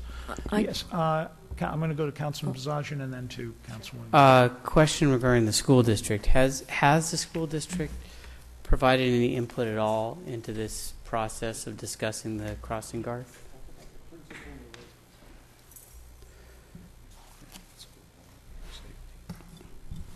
Mr. Mayor, member of council, you know me, Robert Yalda. The reason Mark is making a report, he's a registered traffic engineer. I am registered traffic engineer. To answer to your specific question, I personally have talked to principal, and this morning actually vice principal was at the intersection. None of them felt that there is any safety issue at this intersection, and they did not request crossing guard from me. Is this you mean AE Wright? AE Wright, Okay, principal but and vice principal. I guess, thank you for that, because I hadn't really asked that, but I'm glad to have that information. I guess I meant more the school district and any traffic engineers or traffic control people that they have on their staff and at an administrative or management level. No, we did not receive any request. Is there someone of that type to ask over there? I don't think they have traffic engineers. Only traffic engineers can do this kind of study. Who's in charge? I mean, is there a department under which traffic-related issues go to one person at the school district? I'm talking about the school district. I need to find out. I don't know their structure. Okay. My understanding is the school district went out of the traffic and side crossing guard business about 10 years ago as a result of budget cuts. And in some cities, like Calabasas, the cities picked up and funded, for example, crossing guards, other types of traffic control that previously had been funded through schools, through the school district. In other words, the crossing guards were hired by the school districts, placed by the school districts, and determinations were made. But they haven't done that in quite a while, and I do not believe they have anyone on their staff that has any expertise in that. I mean, they obviously have people at sites, principals, vice principals, others who observe traffic things, but no engineering expertise. I don't believe they do, because usually whenever they have a question, they usually come to us and ask. Okay. So. Thank you. Okay. I just have a couple questions. Can you go back to the findings? That was it. And it looked like the only criteria that was met was the traffic volume. Okay. Mm-hmm. Yes. How much of the criteria would you have needed to warrant a cross guard? What's the? There we go. That's 500 per hour. Okay. So the 40 school children or pedestrians in a 2-hour period, so that would be 2 hours in the morning and 2 hours in the afternoon to reach that 40? No, any 2 hours of the day. So it could be 1 hour in the morning, 1 hour in the afternoon, or 2 hours in the afternoon and 2 hours in the morning, any combination. Okay, so that's where I'm a little confused, because if I look at then the numbers that you put in, if you add those up, they exceed 40. No, each individual Individually, hour okay. of 2 hours have to be 40 and then, plus. Thank you for that clarification. So one of the 3 days before, when we had the cross guard, we had 40, and the other 2 we don't. And in a report by Louis Mathis, an observation in September, he says that there was an increase in the number of parent drivers discharging their students at the drop-off curb in an apparent adjustment to the absence of a crossing guard. So one could interpret that they could have met that 40. We can make a lot of assumption, Madam Mayor. We count, I can assure you, independent people counting, parents counting. I have texts. We do not reach 40 student crossing in the morning, and we just don't have Even that. with the safer conditions? Even with safer condition. The parents that decided to drop off their kids, they're making a left turn, drop them off at the curbside. They do not drop them off to... You're awfully close. So if it had made that 40 threshold, you would like put a cross anything guard else in there. the city of If you could get Calabasas, everything 3 more is just children out close. walking, it would warrant a cross guard? But it's not a warrant. I Well, have to point that out. It's just they call it a guide. Well, it's not even a guidance. It's an option. Okay. If that is met, then you can have an option to put one in.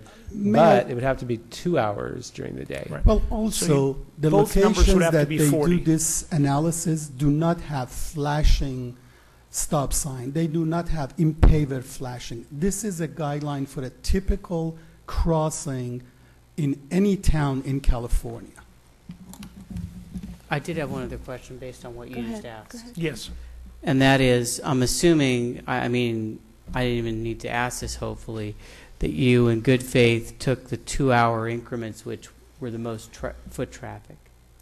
Yes. We're not talking about 8 o'clock at night or anything like that. No, and there really is only 1 hour. Well, it doesn't say, but I'm assuming that you picked out what you felt was the best right before school, right after school. That is correct. Okay. And you waited 2 hours each time? No, you didn't have to. There is no traffic after school is open. It's very short time period that they actually cross that crosswalk. In the morning is about 15 minutes, in the afternoon, within 10 minutes, everybody's gone. This morning I was there giving away gifts. Within 10 minutes, everybody was gone. I stayed there. Half an hour after that, one individual parent stopped by and got their gift. There is no crossing after school is open. Those are my questions. All right. Are there any further questions for the staff report? We do have some very patient residents who've come to speak. So if the council will allow me, I will go to them at this time. Can I just add one thing? I did go out to the crossing to observe it the day after our last meeting when we did have parents come in.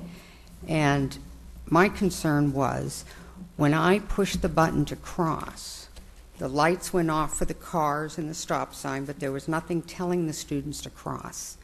So I came in and said to the city manager and to Mr. Yalda, there's nothing that tells the kids it's safe to cross. That's a problem with me.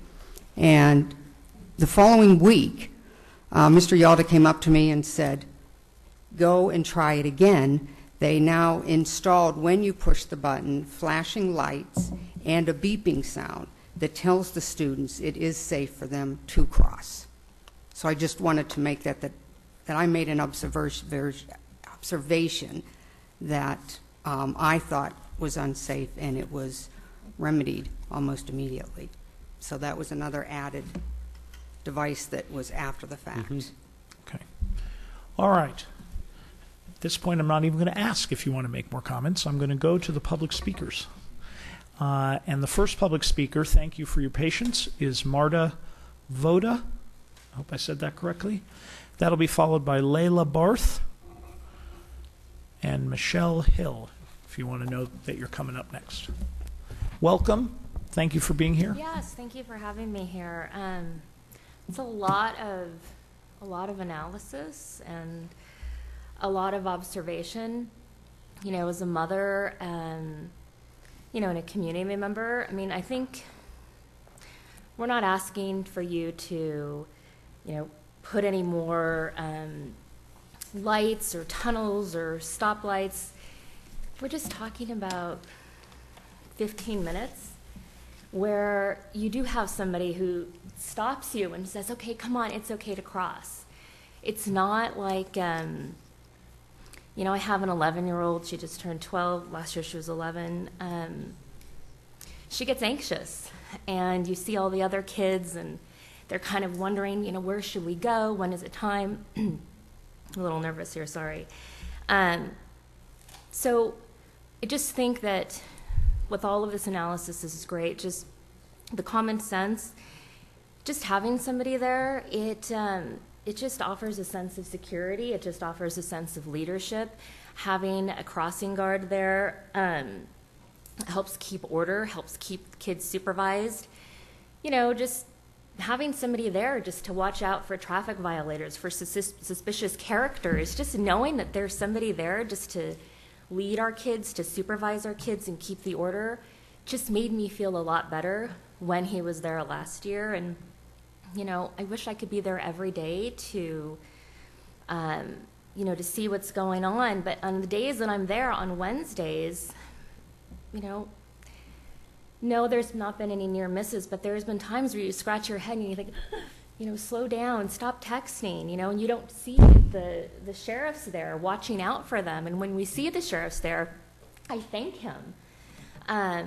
So I know that a lot of my parent colleagues have a lot to say. I just think at the end of the day, the safety of our children is a really critical priority. As a parent, as community members, if there's a way to find, a few dollars here and there just to add that one layer of security at this very, very, heavily constructed, lots of analysis put into it and conclusions and observations sidewalk, we're just asking, just somebody there, just, supervise our kids. They're not close to driving age. They're 11, 12, and 13. And they're talking and they're texting, and there's just a lot going on. We just need supervision. So anyways, thank you. Thank you for hearing me out. Thank you very much. Layla Barth, followed by Michelle Hill. We do ask our speakers if they state their name and their city of residence before they start. Thank you. Hi, I'm Leila Barth. This is my son, Kelly Dobson. And I'm a 16-year resident of Calabasas, and this is our first year at AU Wright. I'm here today to request that we figure out how to take care of this situation. I am there every single day, dropping him off and picking him up. And I thank the city for all of the measures that you have put into place already, the physical measures that are in existence, they are significantly helping what's going on there. What those measures don't address is the extremely erratic behavior of some of our fellow citizens in our city, where even a bus will not stop for kids, where a bicyclist goes through the intersection without stopping. And we're asking for cars to do that too. And we see that all the time, cars in the middle of the intersection approaching the children. And I can't speak, I'll let him speak for himself. But as a parent watching that every day, it scares me to death. Like, is that car going to stop? Do you know if the car is going to stop? No. He doesn't know. So I would just ask that you consider putting in a crossing guard and by whatever means it needs to happen, because it's just the erratic behavior you can't plan on it. You can't decide that you're going to avoid a car when it's coming at you. And my son would like to say something, if you permit that, please. Sure. So basically, when You state your name, please. Kelly, And move the mic to your in front of your face. There you go. so I'll push the button to cross. Right as I tap that button, it'll beep. There's no saying it'll cross. It's right as I push it. So basically, what I've heard is, right as I push it, I guess I'm supposed to cross, which I don't think would be safe. So. All right. Thank you for your time. Okay, Michelle Hill. And the next speaker would be Charisse Morrow. Welcome. Thank you. I'm Michelle Hill. I live in Calabasas. There's so much to say, as we all know, but the issue with the crosswalk, I think, is completely different than all of the improvements that have happened in that intersection. The improvements in the intersection are for the community at all times during the day. They're wonderful improvements. It helps everyone. But when you're talking about that 15 minutes, 20 minutes, when you have the majority of kids crossing, it's a completely different world. No one is unthankful for what has happened there. We all are benefiting from it. But an extra measure needs to be put in place for the time that the kids are crossing. Everybody is saying, well, okay, I'm deferring this to the city manager. The sheriffs are saying, I think it's completely safe. I've reached out to the school district. The school district says, this is not on school property. We cannot use our funds for this. We have reached out to the school, to the PFC. The PFC and the school, they don't have the funds to pay for the crossing guard either. So where do we stand? We need to come to the city and make a request to assist us in this. October 1st at 10:34 on the northbound lanes at the Lost Hill Cold Springs intersection, there was an accident. So, okay, 10:34, it wasn't school time, okay, but the car that rammed into the stopped car did not see it with all those improvements at the time. The result of that accident was the back of the car that got hit was crushed. I haven't seen this printed anywhere, noted anywhere. Accidents happen at all intersections, yes, but this one happened to happen right there at our very safe intersection. Now, if this had happened 2 hours earlier, what would have been the results? It's just something to think about. I just think that it's kind of silly in the sense that everybody wants somebody else to take care of something. You have a certain time frame of the day where there's a lot of kids. I would ask you very much to consider taking city funds, as Agora Hills has done, as Westlake Village has done for their schools, to pay for the crossing guard in a situation. The sheriffs have been there, they've seen it, but isn't everybody on their best behavior? When you have people standing there on the corner or you have a police officer parked there, they're going to be on their best behavior. When the sheriffs are there, they see a lot of things happening. Does it warrant, in their opinion, a crossing guard? Apparently not. When the sheriffs aren't there, you've got the school bus pulling out in the middle of the intersection. Now the school bus is in the intersection, and it's the video that I believe you've all seen where the kids are crossing. No, an accident hasn't happened, but as the man had said in the previous presentation, is it worth the risk to see what's going to happen? It's just a crossing guard. Why can't we just agree that this needs to be paid for and somebody take the responsibility to pay for that crossing guard? I've reached out to the city looking for assistance and grants to try to help pay for this. So please consider maybe doing a little bit more. Thank you. Thank you very much. Michelle Hill? That was Michelle. I'm sorry. Charisse Morrow? Yes. Followed good by evening. Stephanie David. And this Thank is my you. son, Tate. He is His name is? Tate Morrow. Okay. He's an 8th grader at AE Wright. So, like Michelle has said, all the improvements has certainly done some for our crossing area.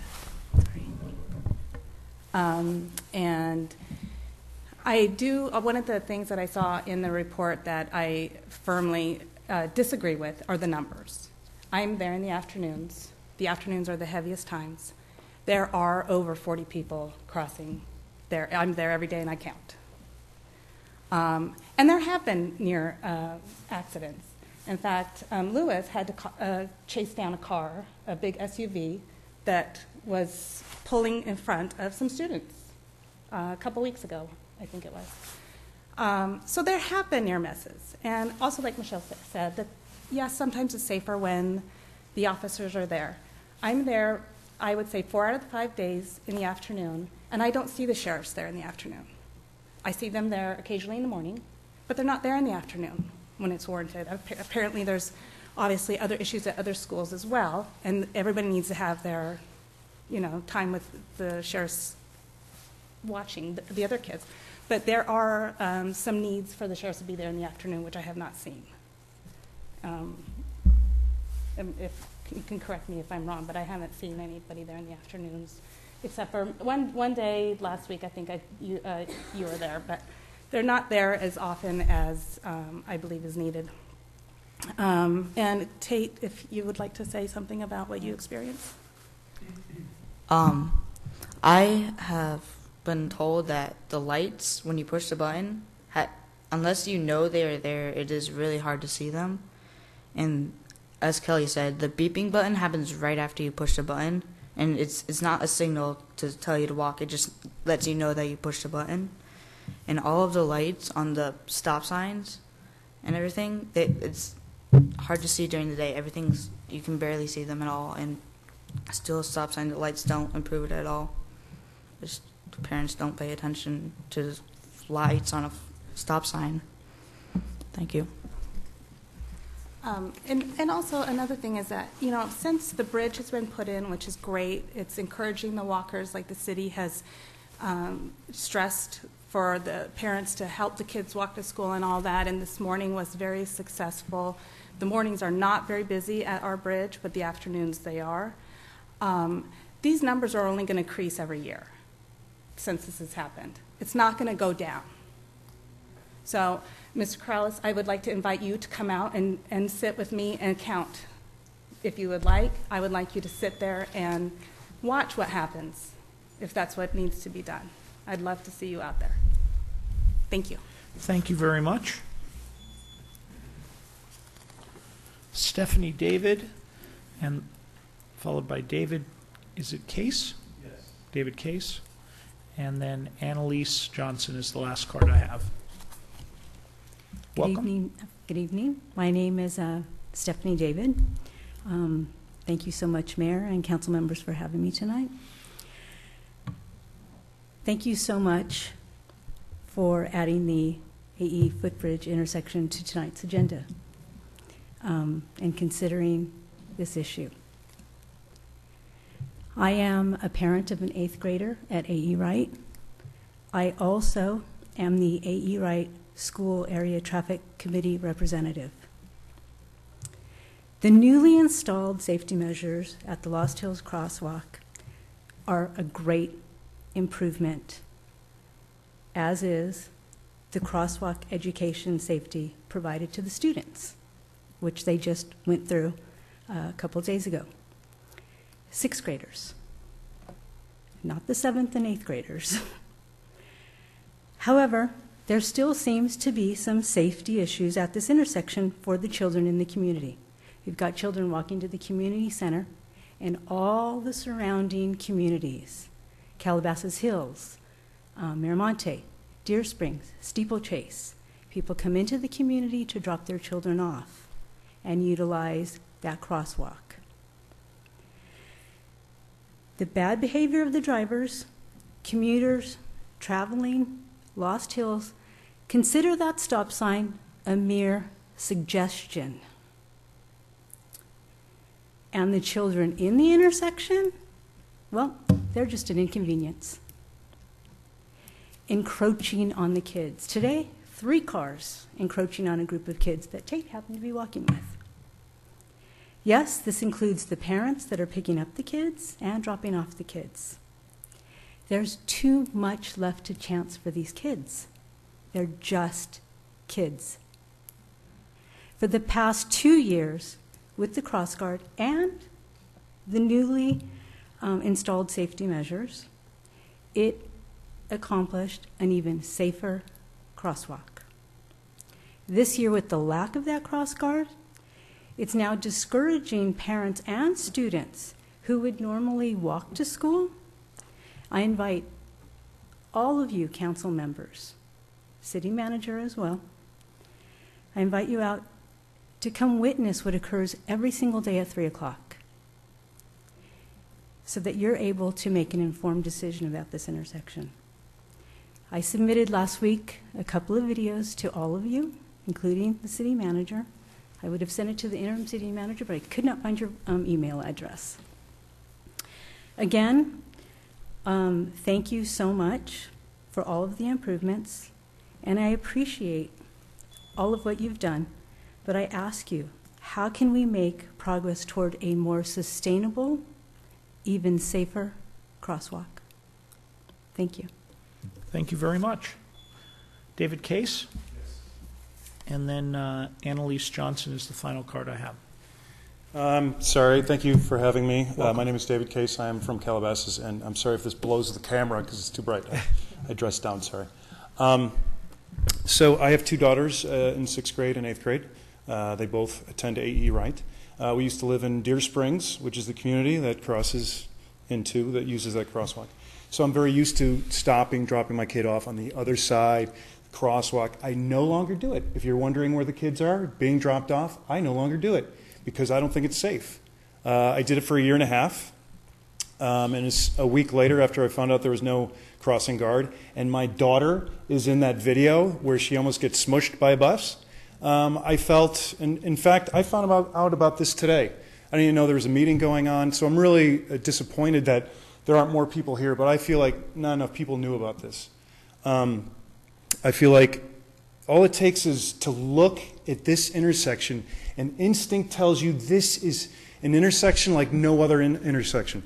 It's a place where, yeah, logically things should slow down traffic, but it is a thoroughfare from Malibu Canyon where people have their big cars or whatever it is, and they're flying to get to the 101.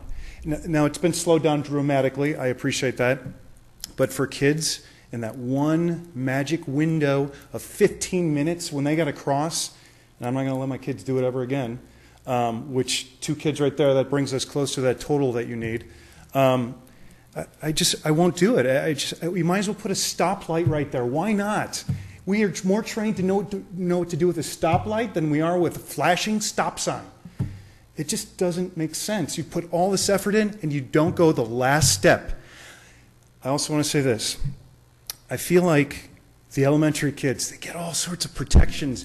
As soon as we graduate them from 5th grade to 6th grade, we forget about our students. There is one crossing guard, I think, at that school, and they are on the property. The property. It's for the crossing between the administration building and the school. Why? If you want to change things, move that person to that crosswalk where we need that. Why is there a person right there? Why is there one other person, maybe the vice principal, who's trying to make things better and hurry traffic along? But I'm willing to risk the bad traffic in that circle, which is terrible. I don't understand why there's more buses being used, by the way. I'm sorry. It's frustrating to me. I come from Florida, and they had their SHIT more together than this particular situation. I'm not going to say the town because, for the most part, I love Calabasas.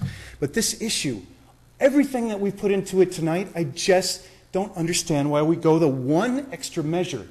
The stopping guard, the person who stands there, who gives the confidence to the kids, who tells them what they need to do at this most dangerous intersection, though everything tells us it is not. Thank you. Thank you very much. Annalise Johnson.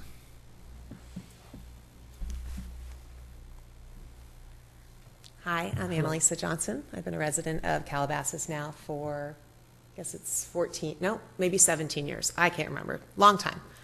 I have a 6th grader at AE Wright, and I actually came here totally unprepared, but more just the fact that I know it's absolutely an issue. I pick up my daughter at that crosswalk throughout the week, and when I heard, and I didn't realize that the word had gotten around, actually it didn't get around as much as I would have liked it to, that we could have come here tonight and just expressed that there is a serious need for somebody to help these kids across the street. I jumped on it, and I didn't think I was going to speak, but here I am. I do think that the efforts that have been made as far as the beacon and the lights and the sounding cross button is definitely great. But I have to say, just like everything else, that humans, how we do things, we get used to it. We get used to seeing it. It's flashy, it's fun, it's exciting for the first month and a half, and then it's another stop sign. And they don't say California roll, sushi stop for nothing. People roll through it. They do it all the time. I do it. I'll admit it, unless there's kids there, sorry. But it's one of those things. I mean, I know people speed up to that crosswalk. I know it's a thoroughfare for commuters, and it's something to avoid the traffic that's on Las Virgenes, and they will fly in both directions. These kids are on their devices. They're sitting there, they're chatting it up with 12 other kids in the same group. They are not paying attention. Our kids are not paying attention when you're talking to them half the time. So they've got social conversation that is so much more important than meeting their parent at the car and getting across the street safely. Instead, they're talking, they're texting, they're in the middle of a conversation. That's where their mind is, period. They are not paying attention to the fact that somebody could be texting, that somebody's speeding through the crosswalk. They're not paying attention that that car that looks like it's slowing down is probably not going to be stopping. The other thing is, you know, there's a lot of times where I see these kids, they'll cross and they run in their backpacks, you know, all over the place, and they're just trying to get across the street to their car that they're going to. They are not paying attention to the fact that there are other cars coming up to that stop sign. They are not walking slowly. They are not looking both ways. They just aren't. And these are sixth graders, and they are not close to driving yet. Trust me when I tell you they were just in elementary school. This is a big year for them. They're learning a lot, and they definitely do not know how to multitask that whole flood and inflow of kids coming off of that bridge. They just are not. They're also looking for their parents, whether or not they're on this side of the street or on the other side of the street. There's so many things going on. They're not on it. And somebody had mentioned about the return on the investment. I'll tell you something. One kid gets hit. To me, I don't even want to think about. I would imagine that would be some reason now to suddenly get a cross guard there. But to me, the return on my investment, if not one child gets hit or injured, that is 100% return, and I'm absolutely willing to be a part of that.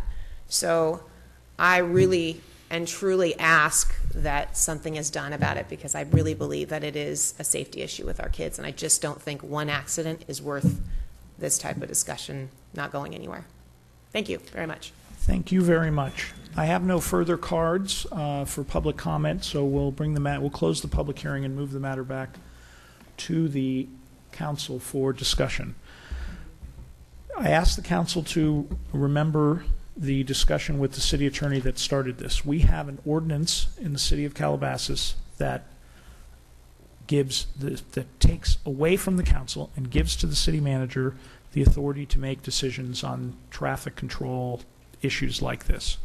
I wasn't here when it was passed, but looking at the staff report from that when that ordinance was passed, it talks about numerous instances of council members or community groups demanding certain traffic control devices, and some being agreed to be put in that did not meet requirements. Some were put in and taken out. There was a whole series of things that led to the council finally getting to the point of saying, let's do this, let's give this to the city manager and try and do it based on professional staff and guidelines and so forth. But regardless whether you like that law or don't like that law, that is the current law. So for the council to take action to direct any kind of traffic control, including the crossing guard, would require us, and the city attorney can correct me if I'm wrong, to change that ordinance, which we're certainly not able to do tonight. We'd have to do that, go through the process of changing that ordinance. So that I wanted both the council to understand, I wanted everyone to understand that. Now, someone certainly could make that motion and can see where that goes, but that's not something that is where we're limited by following the municipal code tonight. Motion could be made to allocate money that could be given to the school district. The school district, under the law, could hire a crossing guard and put a crossing guard at that site. I don't know whether they would do that. I know that they're out of that business. I don't think the school district employs any crossing guards at this time anywhere in the district. That there are crossing guards employed by the cities throughout the district, but they are not doing that now. But that's that is something that we could do that would not be in violation of our current ordinances. So that motion would be something that that could be made and discussed if someone wanted to do that. We do, as you know, give money, about $250,000 to our PFCs, and they could theoretically use that money to fund a crossing guard, although if the city manager did not determine it was necessary, that would have to be a school district crossing guard that they could fund if they wanted to do that with their money. And my understanding is in this particular case, it was in the past paid for at least partially through some of those funds. The PFC funds went half and half to pay for that. Is that wrong? No, that is correct. It was 50-50 agree as an interim measure. I understand the interim measure, and I do. When it gets to my turn, I have a question on how long did we have a crossing guard there and so forth. But I'll wait because I'd like to give the other. I'm just trying to set the parameters of what options we legally have before I go to the council members for whatever the comments they want to make, and I think I've done that based on the city ordinance that we have and what options we have. So with that, I'm open to yes. Mr. Mayor, members of council, just one minor clarification. Certainly the council can discuss the question of whether to allocate funds, but under this matter, the way this matter is agendized, it's for discussion, not action. Right. And as a result, if the council were inclined to do that, staff would need direction to come back with the appropriate resolution of appropriation for funding that. Right, that is correct. The item is properly agendized based on our existing ordinance. Okay, so with that, I'll open it up to any comments or further discussion by the council. Councilwoman Martin? I have a couple questions. Could we have a officer that goes between the schools, the safety officer that we pay for? Could we have him stand there and do the crossing? Or is that not a sheriff's? That's not what the sheriff does. What's the answer? This is to put Mark Marino at that corner. Right. That's an awful expensive crossing guard. But I mean, I don't know what he's doing those 15 minutes in the morning that we couldn't use him over there. And 15 minutes in the afternoon. I know he's, when I was at the high school and PFC president, he wandered the campus and stuff, but I mean, we're paying $200,000 a year for this officer. And I don't think asking him to spend 15 minutes. I can certainly talk to Captain. Wait. Just so we know, it's not going to be 15 minutes. It's going to be a round trip from the high school. It's going to be staying there a half hour, 45 minutes. His job is actually to go to observe the middle schools and the high schools. He just kind of wanders. Well, couldn't we utilize him? But first of all, well, you tell me if I'm wrong, Mr. City Manager. He doesn't work for us. He works for the Los Angeles County Sheriff's Department. No, but he works for us. Oh, we could tell him. We could. So do I think we could direct a sheriff's deputy to be a crossing guard every day? Well, he's hired for safety. But regardless, those are city funds, and a crossing guard is not warranted at that intersection. Right. Well, okay. Well, I'm just throwing out some possibilities. But he's not a crossing guard. I mean, he could perform that function, but it's he would be much more effective because he would be in uniform. You maybe remember when all of this first started, we were going to do these improvements, and then waiting for these improvements, we set up a crossing guard. The agreement was that after the improvements were done, the crossing guard would be removed. There is no sense in having done all these improvements and then replacing the crossing guard. We ought not to have ever done the improvements and kept the crossing guard. That's the rationale. So so it's not that what the whole thing calls here. It says, so people understand that it's not it says that I shall make such determination only upon the basis of traffic engineering principles and traffic investigations and in accordance with such standards, limitations, and rules set forth. So I cannot act on this unless I have a warrant that says that it's warranted. So it's not just me going down there and taking a look and seeing what's going on. It's the traffic engineer who's licensed telling me that this condition warrants this kind of mechanism. So that's what's involved here. And okay, are we paying for the crossing guard that's on school property at AE Wright that someone mentioned? Wrong. We're not paying for him? Oh, okay, it's a classified employee. Yeah. Okay. Have we thought about the grant money that we give to the school? Do the parents, PFC? Clearly, the council can say, we're going to give this PFA, PFC less money, the amount that it costs to do a crossing guard, give them less money, give that money to the school district, and ask the school district to hire a crossing guard. We can do that. Now, the PFA, PFC had said when we went half and half, we were going to see if there was a willingness to continue doing this before. That was before we did the study. So we asked, are you willing to continue to spend half and half on this thing? And they said, no, we're not willing to put up any money that the city gives us, because that money is for the use of the entire school, not just for the use of parents who have their kids crossing at this intersection. So that was the response from the PFA, PFC. And I think they're there, and they can tell you the same thing, that the money from the school, from the city, goes for school-wide uses.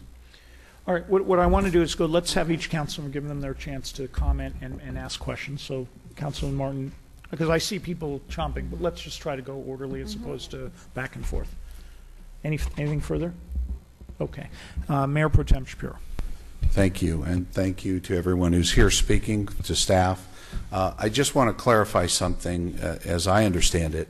The improvements at that location were solely in relation to the Safe Routes to School grant. They were not designed for the purposes, although they may have a residual effect or a side effect for the community. They were designed for safety of our schools and our youth. And you can correct me if I'm wrong. That is correct. Okay. I thank you again for all the reports. I did read them carefully. I'm aware of the situation we're in. I do see here, at least I counted, 9 very active, concerned parents. I had mentioned this before, in addition to the alternative of funds coming out of the PFC, which is not a recommendation from the PFC at this time of AE Wright. Is there a possibility of having parent volunteers, such as at other schools, for the morning and afternoon? As I said, there are 9 very active concerned parents here. I know the PFC is an excellent PFC. You have a strong parent group at the school, because I'm there a fair amount. Is that something that could be done or considered to have an adult presence there in the afternoons and the mornings at little or no cost? That would be a recommendation. Okay. Anything further? I know the reports are there. I think everything has been indicated. The only comment I might make is, if there's an issue with the sound beacon or the sound the minute you press the button, if there's a potential ability to have a delay in that sound noise so that the crosswalk process begins slightly afterwards to allow the child or those crossing to have some time to prepare, would be great. And it's my understanding in driving through the area, which I have as well as the other flashing beacons over on Valmar, that drivers of vehicles can see those very clearly. Kids necessarily in the crosswalk don't necessarily see them, but the design purpose is for vehicles, if I'm correct. Not also, for the kids were educated. When you push button, you just don't jump in the street. You look left, right, making sure you have a buddy system. For Monday and Tuesday, we educate these kids how to cross. I agree, they're 6th graders, but a lot of times we should not blame only drivers. Our children, the parents just testified. I seen it myself. They just come and push the button and keep on going. And we need to educate this kid to wait, to group up, and then cross safely. I mean, it's not only this location. They can be crossing further up. They said they're going to community center. I just noticed them there. By the time they're getting to community center, they're crossing a bunch of other streets that they're not paying attention. What are we going to do? Next intersection, we're going to put more crossing guards. We got to educate our children how to cross safely. And the only last comment, if I might make, I've received comments and contact from other parents from other schools in our district that are concerned and certainly have a need or desire for the safety of their children and additional support or crossing guards if possible. I think we have to be considerate of that fact if we're going to go further, and a desire is to, as a council, to support some type of project or additional compensation. We should also realize that we have other schools in the district that should be treated equally or considered down the road. Councilman Bazagian. Well, it is very tempting to simply accept staff's recommendation, which was bolstered by the Sheriff's Department's independent analysis, which I respect. But I think there are some other alternatives that we haven't explored here. One of which would be, is there any staggering of the time of crossing guards between the different schools within the district such that we could use crossing guards throughout the day or throughout the morning and throughout the afternoon? In other words, from Lupin Hill to A.E. Wright or anything of that sort? The timings are so close and the schools are not that close to each other that we can utilize that. The crossing guard needs to get there 15 minutes before actual time, and they're there 15 minutes after. Then the other thing that I'm a little surprised didn't make this report that I was thinking of was the dual use of staff. You know, is there a reason why we couldn't fill one of our traffic and transportation department employees with somebody who had the ability to serve as a crossing guard, and then they're available to the city the rest of the day in a job capacity? In other words, a vacancy comes open, we hire somebody, and that's added to the list of things they'd have to be skilled at doing. Councilmember, the issue here is not whether there is a way to put a crossing guard there. The issue here is that a crossing guard is not warranted at that location. Yeah, but here's the issue with me, though. I understand. I understand your point, and I'm trying to work around your point in that if, in fact, it's not going to be an extra cost to the city, for example, like what I just said, where we have a staff opening and we put in that requirement as part of the job duties, it would seem to me a very harmless way of putting a crossing guard at the location and not costing the city any extra money, except for the fact that the person will be out there an hour or two a day and not available to perform other functions within the department. What I'm trying to do, and this is this resistance I get sometimes from staff that I don't care for, is that when there's a problem, the first obstacle, the first block that comes, we just stop and we say, well, we're not doing it because of this. I'm suggesting that there is this alternative way. Maybe, I don't know, maybe I'm absolutely wrong and there's no way we could find somebody with that skill set who would also be able to serve on the staff in any other capacity. But but the way you answered the question was not, you know, we can't do it that way. It's just we're not doing it that way. I would like to look at that as an alternative. I mean, assuming that anyone else wants to do that, because that to me is the least expensive. It doesn't cost the city anything except for the internal staff time, again, that the person would obviously be unavailable. Then, Council Member, change the ordinance. The ordinance says that I have responsibility for that and that I will only place it based on a warrant. I'm not going to do it just because a workaround. We either change the ordinance and you take that responsibility back, and then the council can decide this in whatever manner you want. But right now, the law of the city says that it's based on a warrant. I don't like the absolutes there. Well, and also, the reason why we change the ordinance and why I trust you to do the right thing in these situations is because you're correct. Somebody alluded to the fact that council members were going and taking pet projects under their wings and allocating the staff at various locations or insisting that they be done that way. And that was not the right way to run a city. I mean, you can't run a city like that. But I think that in changing the ordinance and giving it the discretion, the understanding was that if the council desired something as a group, that you would accommodate it or make an attempt to accommodate it. And I think that the solution I'm offering is a fairly easy way of doing it without any extra cost or trouble to the city. If it can be done. Maybe it can't be done, but you haven't told me that. You're telling me you're not going to do it. The purpose of this was to preclude exactly what's going on, and that is the expenditure of public money based on a group of folks coming to the council and putting political pressure or whatever pressure they're putting on. I don't feel political pressure. Or group pressure to do something that isn't warranted. Now, that's the law that you wrote. It's there. The city attorney can inform you on it. If you wish to amend the law and say that I can do this and I don't have to be restricted to warrants and all this other kind of stuff, that's another issue. All right. Well, I said my piece. And we can. How I would resolve the situation is just what I said. Thank you. Okay.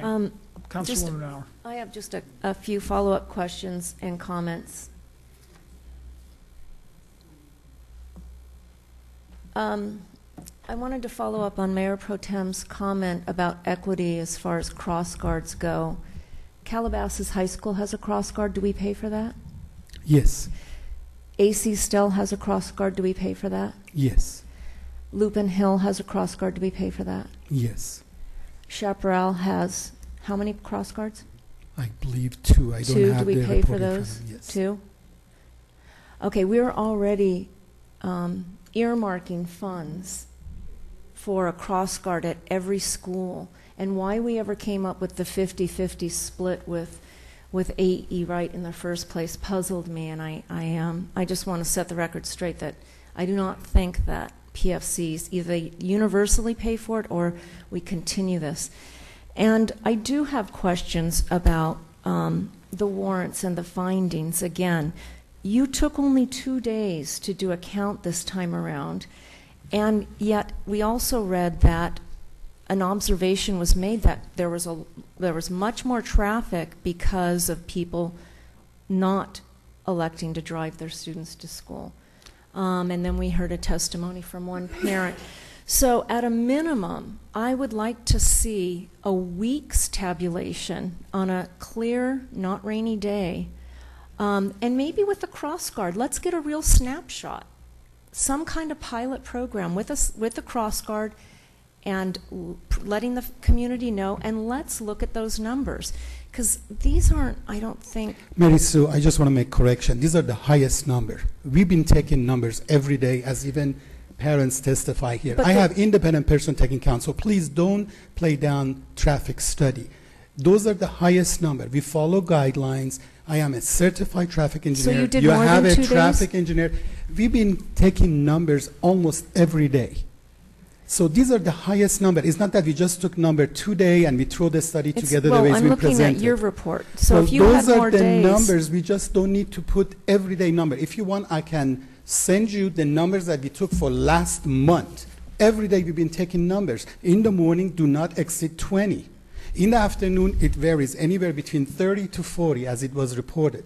These are the highest number. So it's not Okay. that we just took 2 numbers to justify our study. That's not the way Well, we do. We are registered traffic engineers. You don't need to raise your voice. So I'm not raising my voice. I'm just stating that my study, it's valid. It's my staff study. It's stamped. It's not put together just to say it's warranted or it's not. I'm not saying your numbers are inaccurate. I'm saying That's that... what you exactly just said a minute I s- ago. You said there's No, only 2 you days and didn't- I corrected You it. didn't understand me then. Okay. What I said was that there was a secondary, an attachment from one of your observers, from one of your staff, saying there was an increase in drop-off and less in walking because of the lack of a cross guard.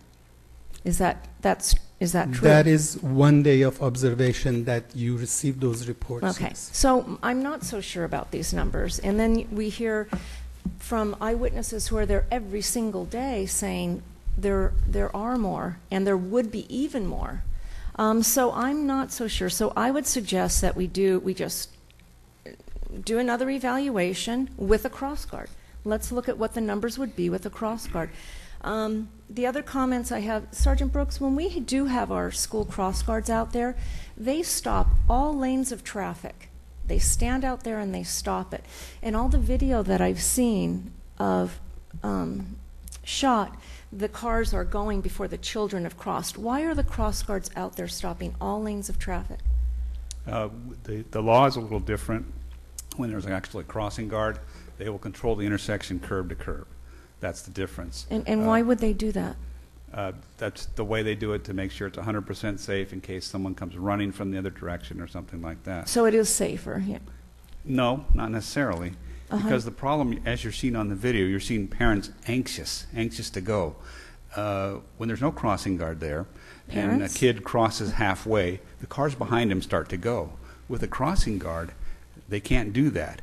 That increases the congestion, makes parents more anxious, and then more likely, when I've seen in my experience, to make a bad decision and go when it's not safe. And that's what I meant by a crossing guard could make it safer or it could make it worse. And then missing from this report are the number of accidents at that intersection. I know that at Lost Hills and Las Virgenes, and correct me if I'm wrong, is the most accident-prone intersection in the city. I don't know if and that's just down the road. I don't know if I could say that. I don't have the numbers. I have to check for you. I think it's one of the highest, certainly. But as far as that intersection we're in question here, no, we have no data other than I think the one someone referred to, and I'm not even sure we got a report on that. And so as far as I know, I don't have any accidents there. Was that considered the number of accidents? And that's irrelevant, is it? That's not, like I said, that's not part. You saw the criteria, which is how it's controlled, the number of people, the number of cars. It's not the number of accidents. How you base these things, and that's why when you have an uncontrolled intersection, if over time you find that you need a stronger control device, you may put a yield sign based on a traffic study, and the same thing with a stop sign or a traffic signal.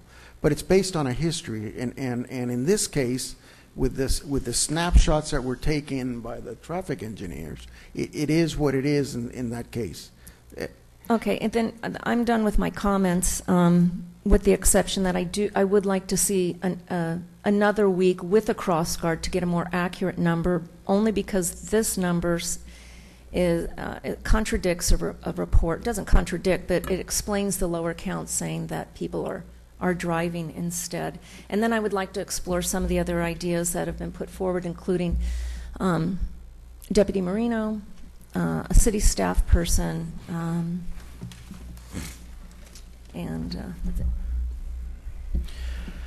Okay. Well, this is a very interesting issue because it involves a lot of different aspects, not only of traffic safety, but of managing a city and how do you go about making decisions in a city. I will tell you that personally, I have been out there on 3 occasions personally, and then watch now almost an hour of videotape that has been sent to me of the various crossings. It is at times messy, as are all the intersections, including the intersections with or the crossings with crossing guards.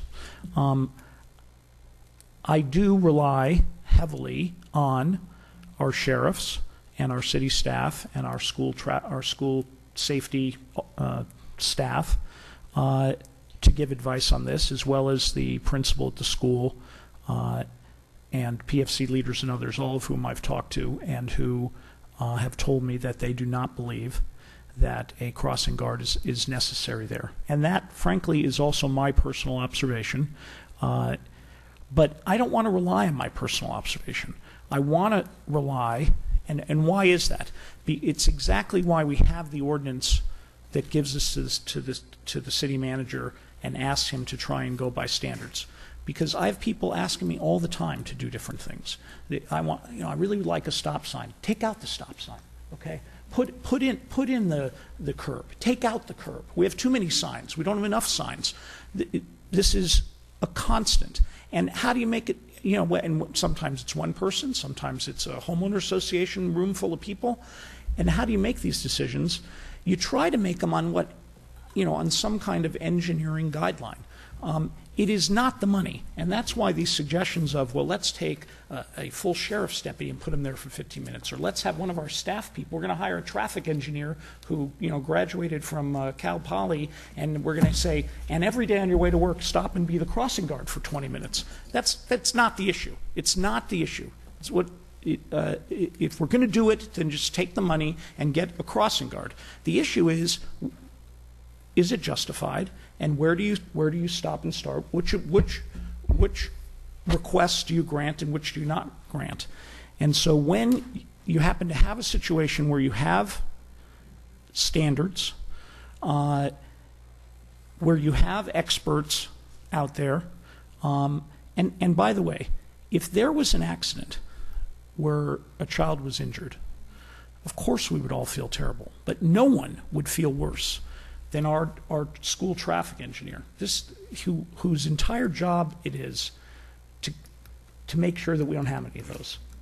And if he was, and the sheriffs, I mean, and the sheriffs and our city staff, all of us.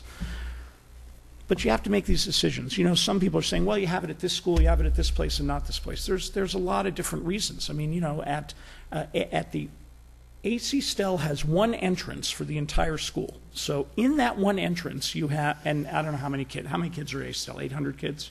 Okay, so you have 200 walkers and 300-400 vehicles all going in one driveway, okay, in that 15-minute period.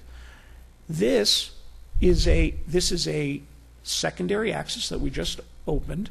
It has a small number, a way smaller number of people. I'm not saying that they don't have to be as safe as everyone else, but it is a much smaller number of people, both walking and even being dropped off.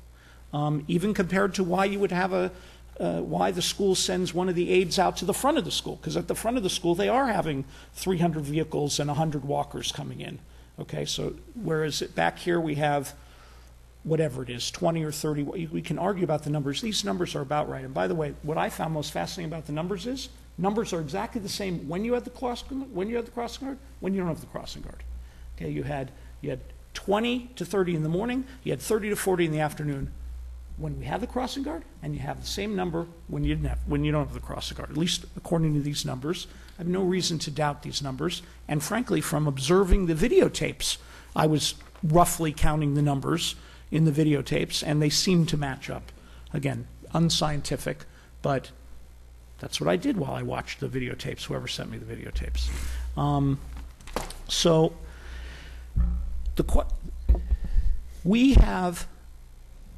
We do about $1 million of our $20 million general fund budget on school-related items. So these are all things that schools used to pay for that city now pays for. That includes the buses and the shuttles. It includes the crossing guards that we do hire. It includes the $250,000 that goes to the PFC, which has been used for lots of different things, lots of different schools, including at some schools at some times for school safety issues. It includes paying for school staff to be there early and late. Okay, so I don't know, but the school staff person that at AE Wright that goes out in front may be the one that's paid for by the Calabasas money that pays for an extra staff person to be there early and late to help monitor traffic. And part of it was we could open the school earlier, more people would come earlier, we would relieve the traffic. So all of that adds up to almost $1 million a year of items. During the last 5 years, during the recession of the last 4 years, where we made budget cuts of up to 15% in city departments and programs, we did not cut. There are two areas that we did not cut a penny. One was the sheriff's, and one was the school-related issues. Employees didn't get raises. We cut parks, libraries, other areas. Did not cut those areas. So the commitment of the council and the city to this is not questioned. It's really an issue of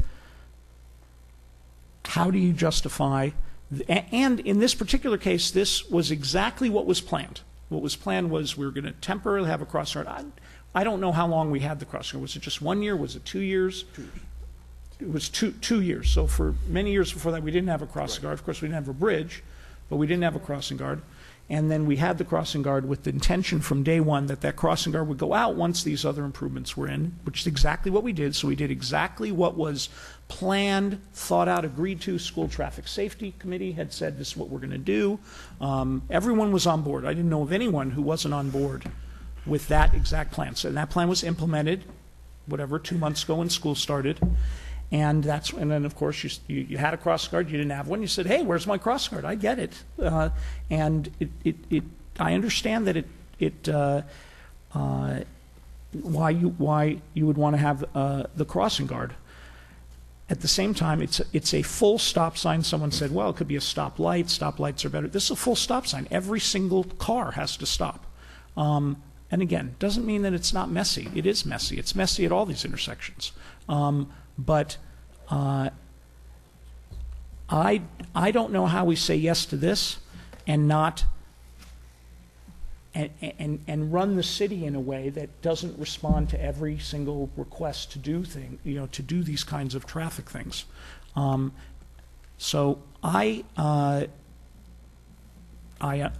think that the city did a good job of analyzing this and providing the information. I think we have an ordinance that I intend to follow as long as it's in place, which says that the city manager makes this decision, and I'm satisfied that the report is there and that the safety is in place, and I'm not advocating that we take any further action on this item. So. We do not have an action item in front of us. Well, I think the council could pass a sense of the council resolution, just like a sense of the Senate resolution, disagreeing with the summary recommendation. There was no recommendation. Well, you could, but if I'm not allowed to do anything what else, action do you want to take? Why don't you? If I'm being told that it's either changing the ordinance, which I'm not going to request to do, or stating a position publicly, I'd like to state formally a sense of the council, and I would so move that I disagree with the conclusion of the staff recommendation because other alternatives weren't explored. All right, but my point is this, James. You could do that, but why don't you say what it is you want to do? Do you want to come back? Do you want? But do you want? I spent that's 10 what minutes. You don't want to come back with something at some other point. You don't want to take an action. Well, at some I just point? did state what I felt was a very reasonable alternative that would not cost the city any extra money. Let me add, because I can add something. Money is the huge big elephant in this room, and I've heard the city manager say it time and time again that he's not willing to spend $8,000 for an entitlement program to the schools over and over. Before you got the study, when this was brewing, you predetermined that you are absolutely not going to spend the money. And then I get this report that, I don't want to say slapped together because that was your term, and it wasn't slapped together, but I'm not confident. Just so you know, I called Pat, the captain, this morning, and I told him that this was going to come on, and that I wanted their honest opinion on whether they thought that a crossing guard there would do anything, and that's what I told the sheriff. I said, I don't want to put words in your mouth. I want your honest opinion about that intersection. And I've told staff the same thing when we did the report. I said, I'm not trying to cook the books here on this thing. The thing that I will tell you though is, yes, we had an agreement, which is right, that we were going to spend $200,000, which we did, to make this intersection safer, and that if we put another crossing guard there, that's going to be $8,000 more a year in perpetuity, which we ought not to spend. My personal opinion, because it's not warranted. Now, what Robert said was that we have been giving a lot of attention to this intersection. We can get, for example, like Lewis, and send them out there on a 2-day-a-week thing. That's where he is. Now, he's not going to be a crossing guard because a crossing guard isn't warranted, and I'm not going to put a crossing guard there unless it's warranted. But I can send Lewis out there as an observer to group the kids, to do some of those kind of things for 2 days a week. We can do that. I don't want to do that because that's bad to do it halfway. Well, but he's trained. But he's also training them. I mean, one of the things that's involved here is getting the kids trained, which we went out there and tried to do. We had another group, right? A separate organization go out there and spend some time with the kids to try to get them to group themselves and to cross in a way that makes it safer. But that's in this case, it is what it is. We will keep monitoring this intersection. We will keep being out there. It'll be a priority for the sheriff to be out there more than they normally are, or in other areas. And I think that's a reasonable resolution. And if over time we find out that more needs to be done, then maybe next year we do another traffic study and see if it warrants, if there are any conditions that change, and if anything else is warranted. Can Lewis count walkers? But I'm not going to. Lewis is not the traffic. Well, yeah, he can. I mean, who counted? Yes, but Madam Mayor, we will have independent counting company count. I promise you that. But in the morning, the number does not reach close to 40. Trust me on that. Well, the parents are here. Ask them. No, my point is that if there's some safety there and someone helping, I believe the numbers will go up. I agree with you. The number, I hope, goes up. We built a bridge at $1 million. I went got a grant. I'm doing all this stuff. I want to see more walkers. And then we cut the crossguard. Did we notify the public and get any input that we were cutting the guard? Were you notified at all? Zero notification and zero input on what you thought? You have two council members that are members of the school traffic that are your representatives to that school. They participated. The school was informed. It's another failing in our public outreach and communicating to stakeholders. But Mary Sue, so you send a notice to Deer Springs. We're cutting the crossing guard. So now 50 people show up. Okay, and it's still, and the statistics, the engineering doesn't warrant it. So the question is, are we going to put traffic control and crossing guards at places that it's not warranted because people want to have it there? If we want to make that decision, then make the decision. Okay, look, it's not the $8,000. We're spending $8,000. It's the issue of where do you put it and where you don't, and then what do you say to the next group that wants stop sign, traffic light, this, that, or the other thing. That's the issue. And by the way, let me tell you what I do take offense. You made a comment to the city manager that he was somehow drawing the line. My recollection of the city manager's position is, don't fall on the sword for $8,000. Right. Okay? But you want to follow the law or you don't want to follow the law. If you don't care about following law and you want to do what a group comes in and tells you to do, regardless of what your experts are telling you and what your guidelines tell you, it's not the issue. So it's the exact opposite of what you said, is my understanding of the city manager's position. It's not necessary to get to that. Let's get to the issue of, had he stuck to that position, you would be right, but he flipped. No, he didn't flip. Yes, he did flip. Look, decide, do you want to put a crossing guard here, regardless of the fact that your experts are telling you it's not warranted and your ordinance says you can't do it? If you want to do that, then we can the city attorney can outline exactly what steps you need to take, and if you have a majority of the council do it, you can do it. I don't want to do that, and I don't want to do it because I don't know how I do it for them and not do it for Richard when he comes in and says, here's Calabasas Park homeowners lists of things that we want, and I do it for every other neighborhood that comes in and says, give me my list. Can I respond? I'm not sure when we passed the ordinance delegating the right for the city manager 2006. In 2006, and I'm not willing to change that. I think it was good. We were under pressure to do small things that didn't seem necessary. So, and I don't think I have questioned your judgment at all, ever. With this exception, I feel strongly about. I think the behavior of children has to be taken into consideration, and I see engineers have a checklist, and our law enforcement has a citation list, but no one really is looking at the unpredictable behavior of children and the distractibility these days of drivers. So I have not intervened ever on any traffic decisions. Okay. So this is unique, and I think that it needs to be treated uniquely. Except and for I the think polls in front of AC Stell.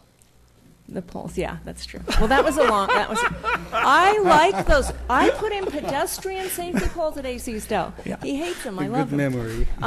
Okay, I would like to ask the city attorney, you did, I think, say, or I think you did, Mayor, that we could put on an agenda item to...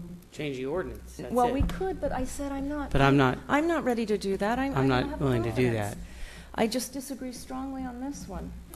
But so strongly that I would move that we put on an item at the next council meeting to allocate $8,000 for either a cross guard or an additional $8,000 to the PFC at AE Wright to pay for the crossword. I'm not sure which. I think what you're really looking at, Mr. Mayor, members of council, if I can, is allocating funds either to the school district or to some private entity to work with the school district, because the education code gives them the authority to retain crossing guards to place, as the words state in the code, to employ individuals as crossing guards to place them at intersections near schools to protect the safety of children. It really wouldn't be to allocate money for a crossing guard, because that could be interpreted as encroaching on the city manager's authority based upon expert studies. Sounds like the money is to be allocated for the school district to retain a crossing guard. That's what I'm interpreting what you're saying. Okay, so $8,000 to the school district. That's my motion. All right, you don't need to make a motion. I do not plan to put that on the agenda, so 2 council members can put that on the agenda if they request to have it put on the agenda. But wait, why can't, have you asked the PFCs whether they have the funding to do that from the money we gave them? Well, yes, and they have said they don't want to do that. They have the money, but they've chosen, they have other priorities that they want to spend the money on. Well, PFC president wants to speak. She's speaking. I'm the PFC president at A. Wright. It isn't that we don't want to do it. We don't have the funds. We're in like a $20,000 deficit in our budget right now. The other thing, our bylaws do not allow us to pay for a crossing guard. They specifically say for things that are educational only on our school property. Did you pay half the fee for the school cross guard these past 2 years? We're paying it to the city, and that was supposed to be only from They could pay it to the district. November of 2011 to March of 2012, and not to exceed $2,500, and it's over $6,800 is what we've gotten a bill for, and that has also put another big chunk in our budget. And the money that you so graciously give us, it has to be used for all 835 students at AE Wright, and also a portion of that is Title I, and we have to use that. If we were to take any portion of it and say, okay, we're going to put it over here for a crossing guard, we actually need crossing guards in 2 other places on our campus, which we know we're not going to get. So that are heavily traveled. The top of our loop, where all the parents come in, that is a really, really bad section.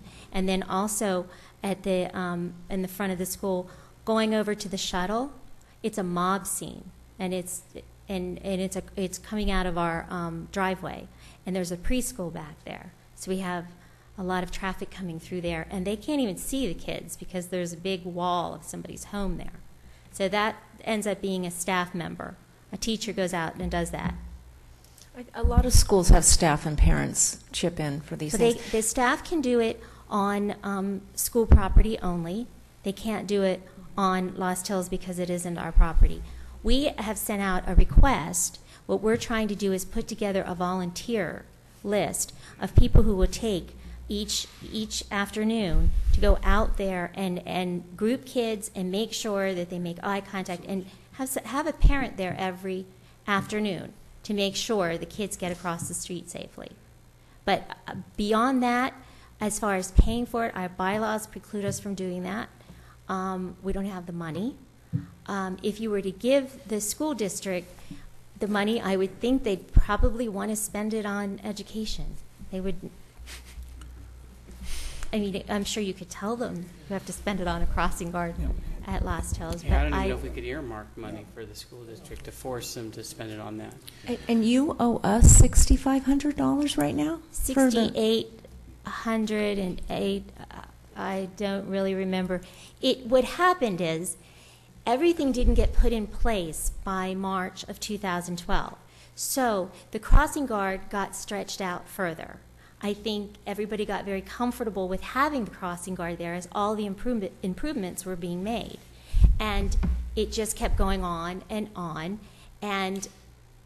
the amount went up. And we didn't have it budgeted, but we did take it to our meeting and get it voted in, so we're going to be able to pay that. But it is going to, not be easy. That's a separate issue, but I think it's very unfair that we have been charging one of our schools for a cross guard and none of the other schools, and I would hope there's something we could do about that. Well, thank you, but we agreed to it, so, and it was a good way to get. And as far as the education piece that you all did for our school last year, Kim Marie Taylor, our principal, asked Robert Yalda if we could actually pay for it. The PFC would be able to pay for that, to have the Safe Schools people come back. And he was able to have them come back, and we didn't have to pay for them, but they came back to teach our 6th graders, because our 7th and 8th graders already got the training last year. Compliments of you all. So I'm sorry we can't pay for it. I would love to. It's just, No, but as we spoke, I mean, if we can provide 2 days and you can provide 3 days with parent volunteers, I think you got the intersection covered. Yeah, we're going to try to, as it is now, our principal, our assistant principal, one of them tries to go out there every day. So we're trying to teach them, but honestly, I understand that they really feel that they need a crossing guard, and I wish we could pay for it, but we really just don't have. We have our donor drive. We only have 15% participation from our parents. We're not one of the rich schools, but we're rich in other ways. So anyway, thank you. Thank you. Okay. Well, maybe are you 2 days, Lewis, in the morning and in the afternoon? Yes. And until we resolve this further, when you reach your 40 student mark, do you think you could muster 3 parents a week? You're out there? How much is the The audience isn't picking up on this.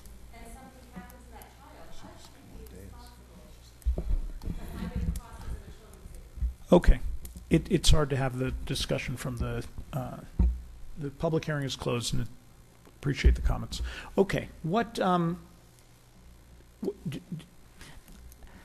This was a agenda item with a staff report. There's no action. So is there an action that someone wants to move tonight, or is there an agenda item that someone wants to place on a future agenda?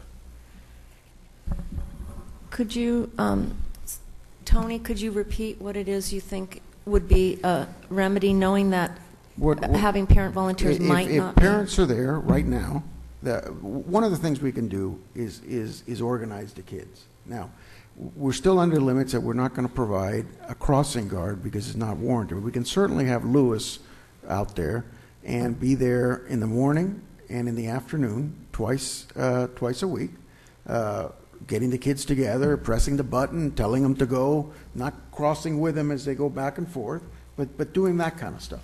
And then if we have some parents from the PFC who wish to do that the other 3 days, I think we could handle it pretty much in that way if we want to do something like that. It doesn't take any action.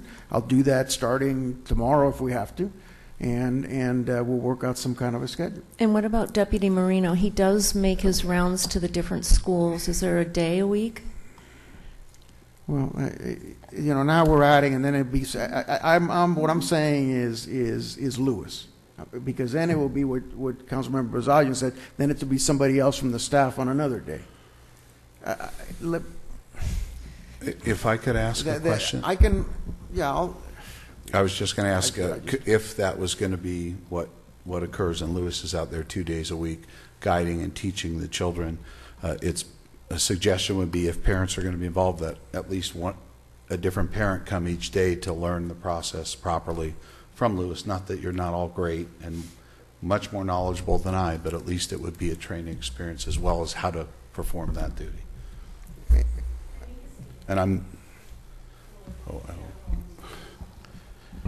And I was going to say I'm not inclined to put Deputy Marino away from the school itself, schools that he's already working with. But I would also think that that's the captain's responsibility to move him or not. Deputy Marino is an on-call sheriff's deputy in the city. If there's a call, he needs to respond. That's not the solution to the problem.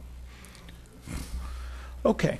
All right, then I would move that on the next agenda that we have an item to provide the school district with $8,000 for a crossing guard. If I could get a second council member to support that.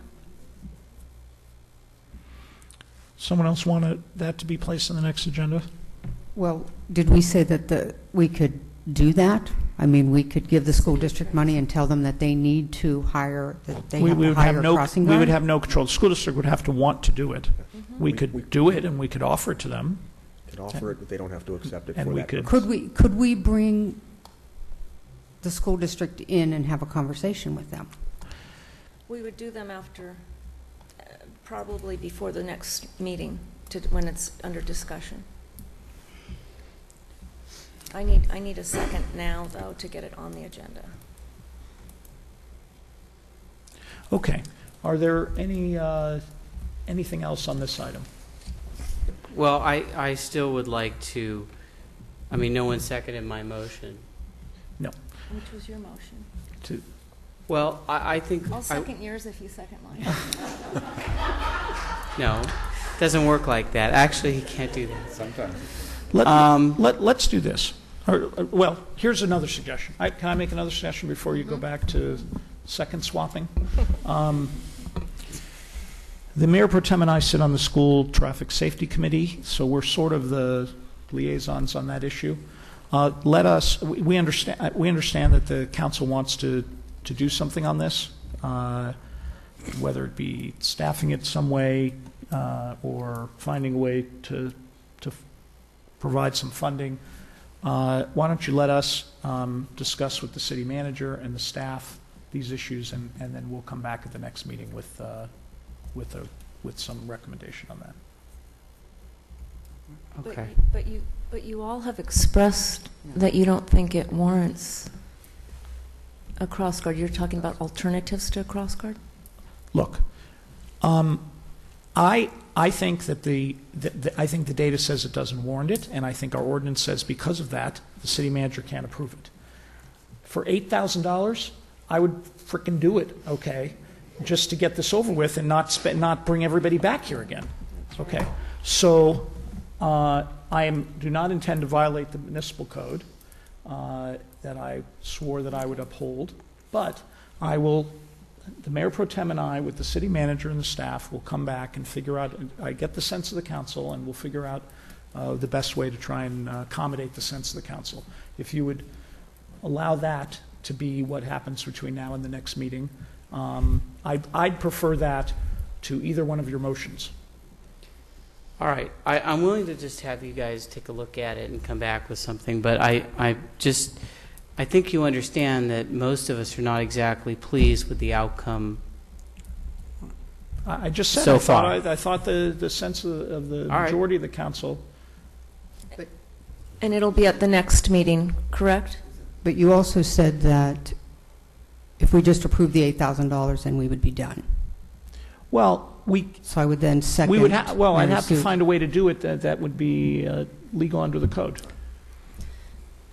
Well, Can we? as I noted before, Mr. Mayor, members of the council, you can't allocate $8,000 and then retain a city crossing guard because that's the city manager's prerogative, consistent with good traffic and engineering studies. You could approve $8,000 and allocate it to the school district. However, they do not have to accept it for the purpose intended unless they want to voluntarily agree. They have the authority under the education code to employ crossing guards to place at intersections. Whether they want to do that with the money that you're willing to provide them, that's another question. All right. Let us try to figure out the creative way to accommodate what you I think what you that's a want. very good suggestion, but I wouldn't want to wait another meeting if what you come back with doesn't seem to. Put it on as an action item. So I wondered if it can be done simultaneously, or when you do agendize this, that you word it in such a way that my motion could be made. All right. Well, my first priority would be to try to find a way to do it so that this never has to come back to the council again. Okay. I don't know whether that's possible, but that's something that I would explore first. Then, but I will make sure that on the next council, if that's not accomplished, that there's an action item for the council to take action, whatever that has to be. Okay. Okay. If you don't trust me, go make No, whatever motions you want. What I was thinking when I was kind of looking at you, it was that I'm assuming that part of your work will be looking at reaching out to the school district with the idea that maybe they could hire someone. Because if not, then yeah. Okay. Okay. It will be, although I'll tell you, I don't think that that's going to be what they're going to want to do. And I can indicate that I've received some calls from parents from other schools that have some issues now because of that the school district may or may not need their funds in other locations. So that is not something that likely will be. We're going to look into that, but I don't think that my guess is that's not going to be, if we're going to try to figure out a way we can just do what it is that the majority of the council wants to do. You have your work cut out for you. Yeah. It's okay. Okay. Is everyone all right with that? Okay. So we are still considering this, and we're trying to figure out a way to see how we can accommodate it. All right. Right. Okay. And but we can have Lewis go out and spend a little more time at this intersection, do some of that, and okay. All right. Very good. That concludes item number 7 of our very short agenda for you.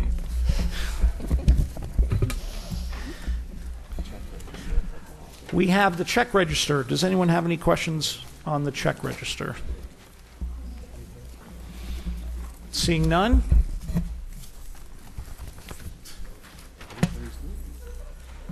We will move to task force reports. Are there any task force reports?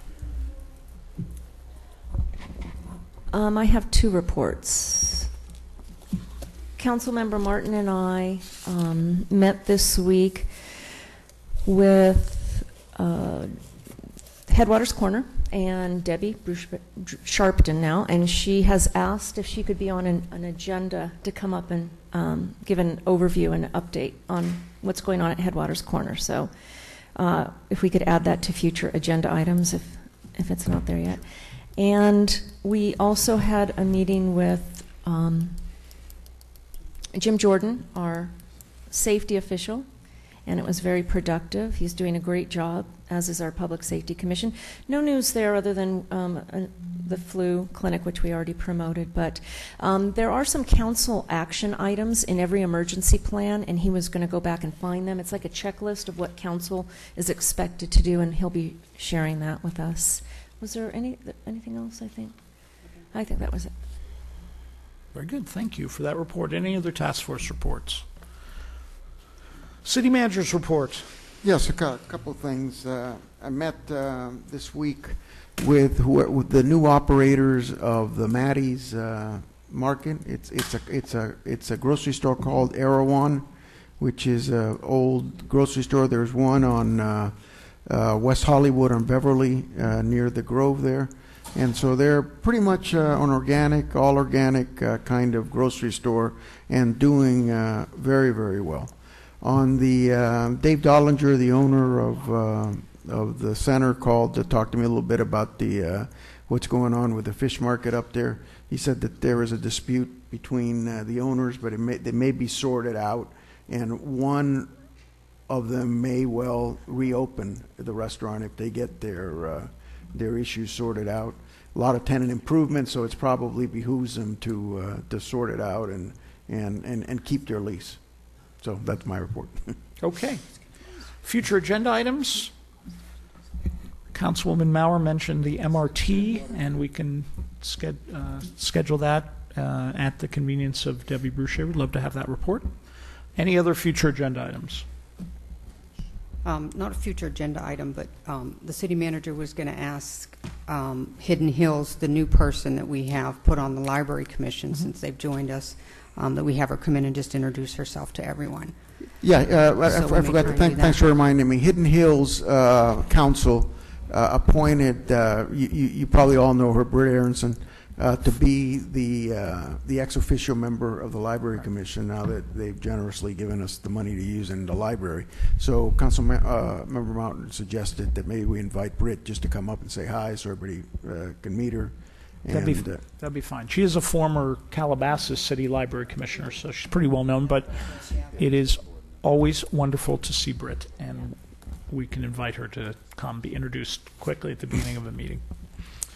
Anything else on future agenda items? Just want to remind everybody that next meeting is our traditional thing that nobody follows but me, which is wearing, wearing costumes for Halloween. Really? I did wear I have orange, of course, and black, and then I'm wearing my Snoopy Halloween tie, or my Peanuts Halloween tie. And of course, our logo that I don't know if staff focus on it. Are they going to show the logo to the public, the new logo? There we go.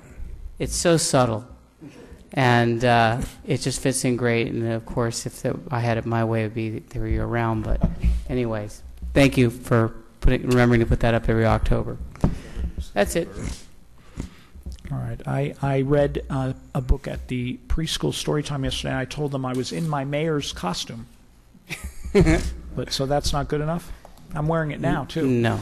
No? Okay. All right. We'll see if we come up with something else. All right.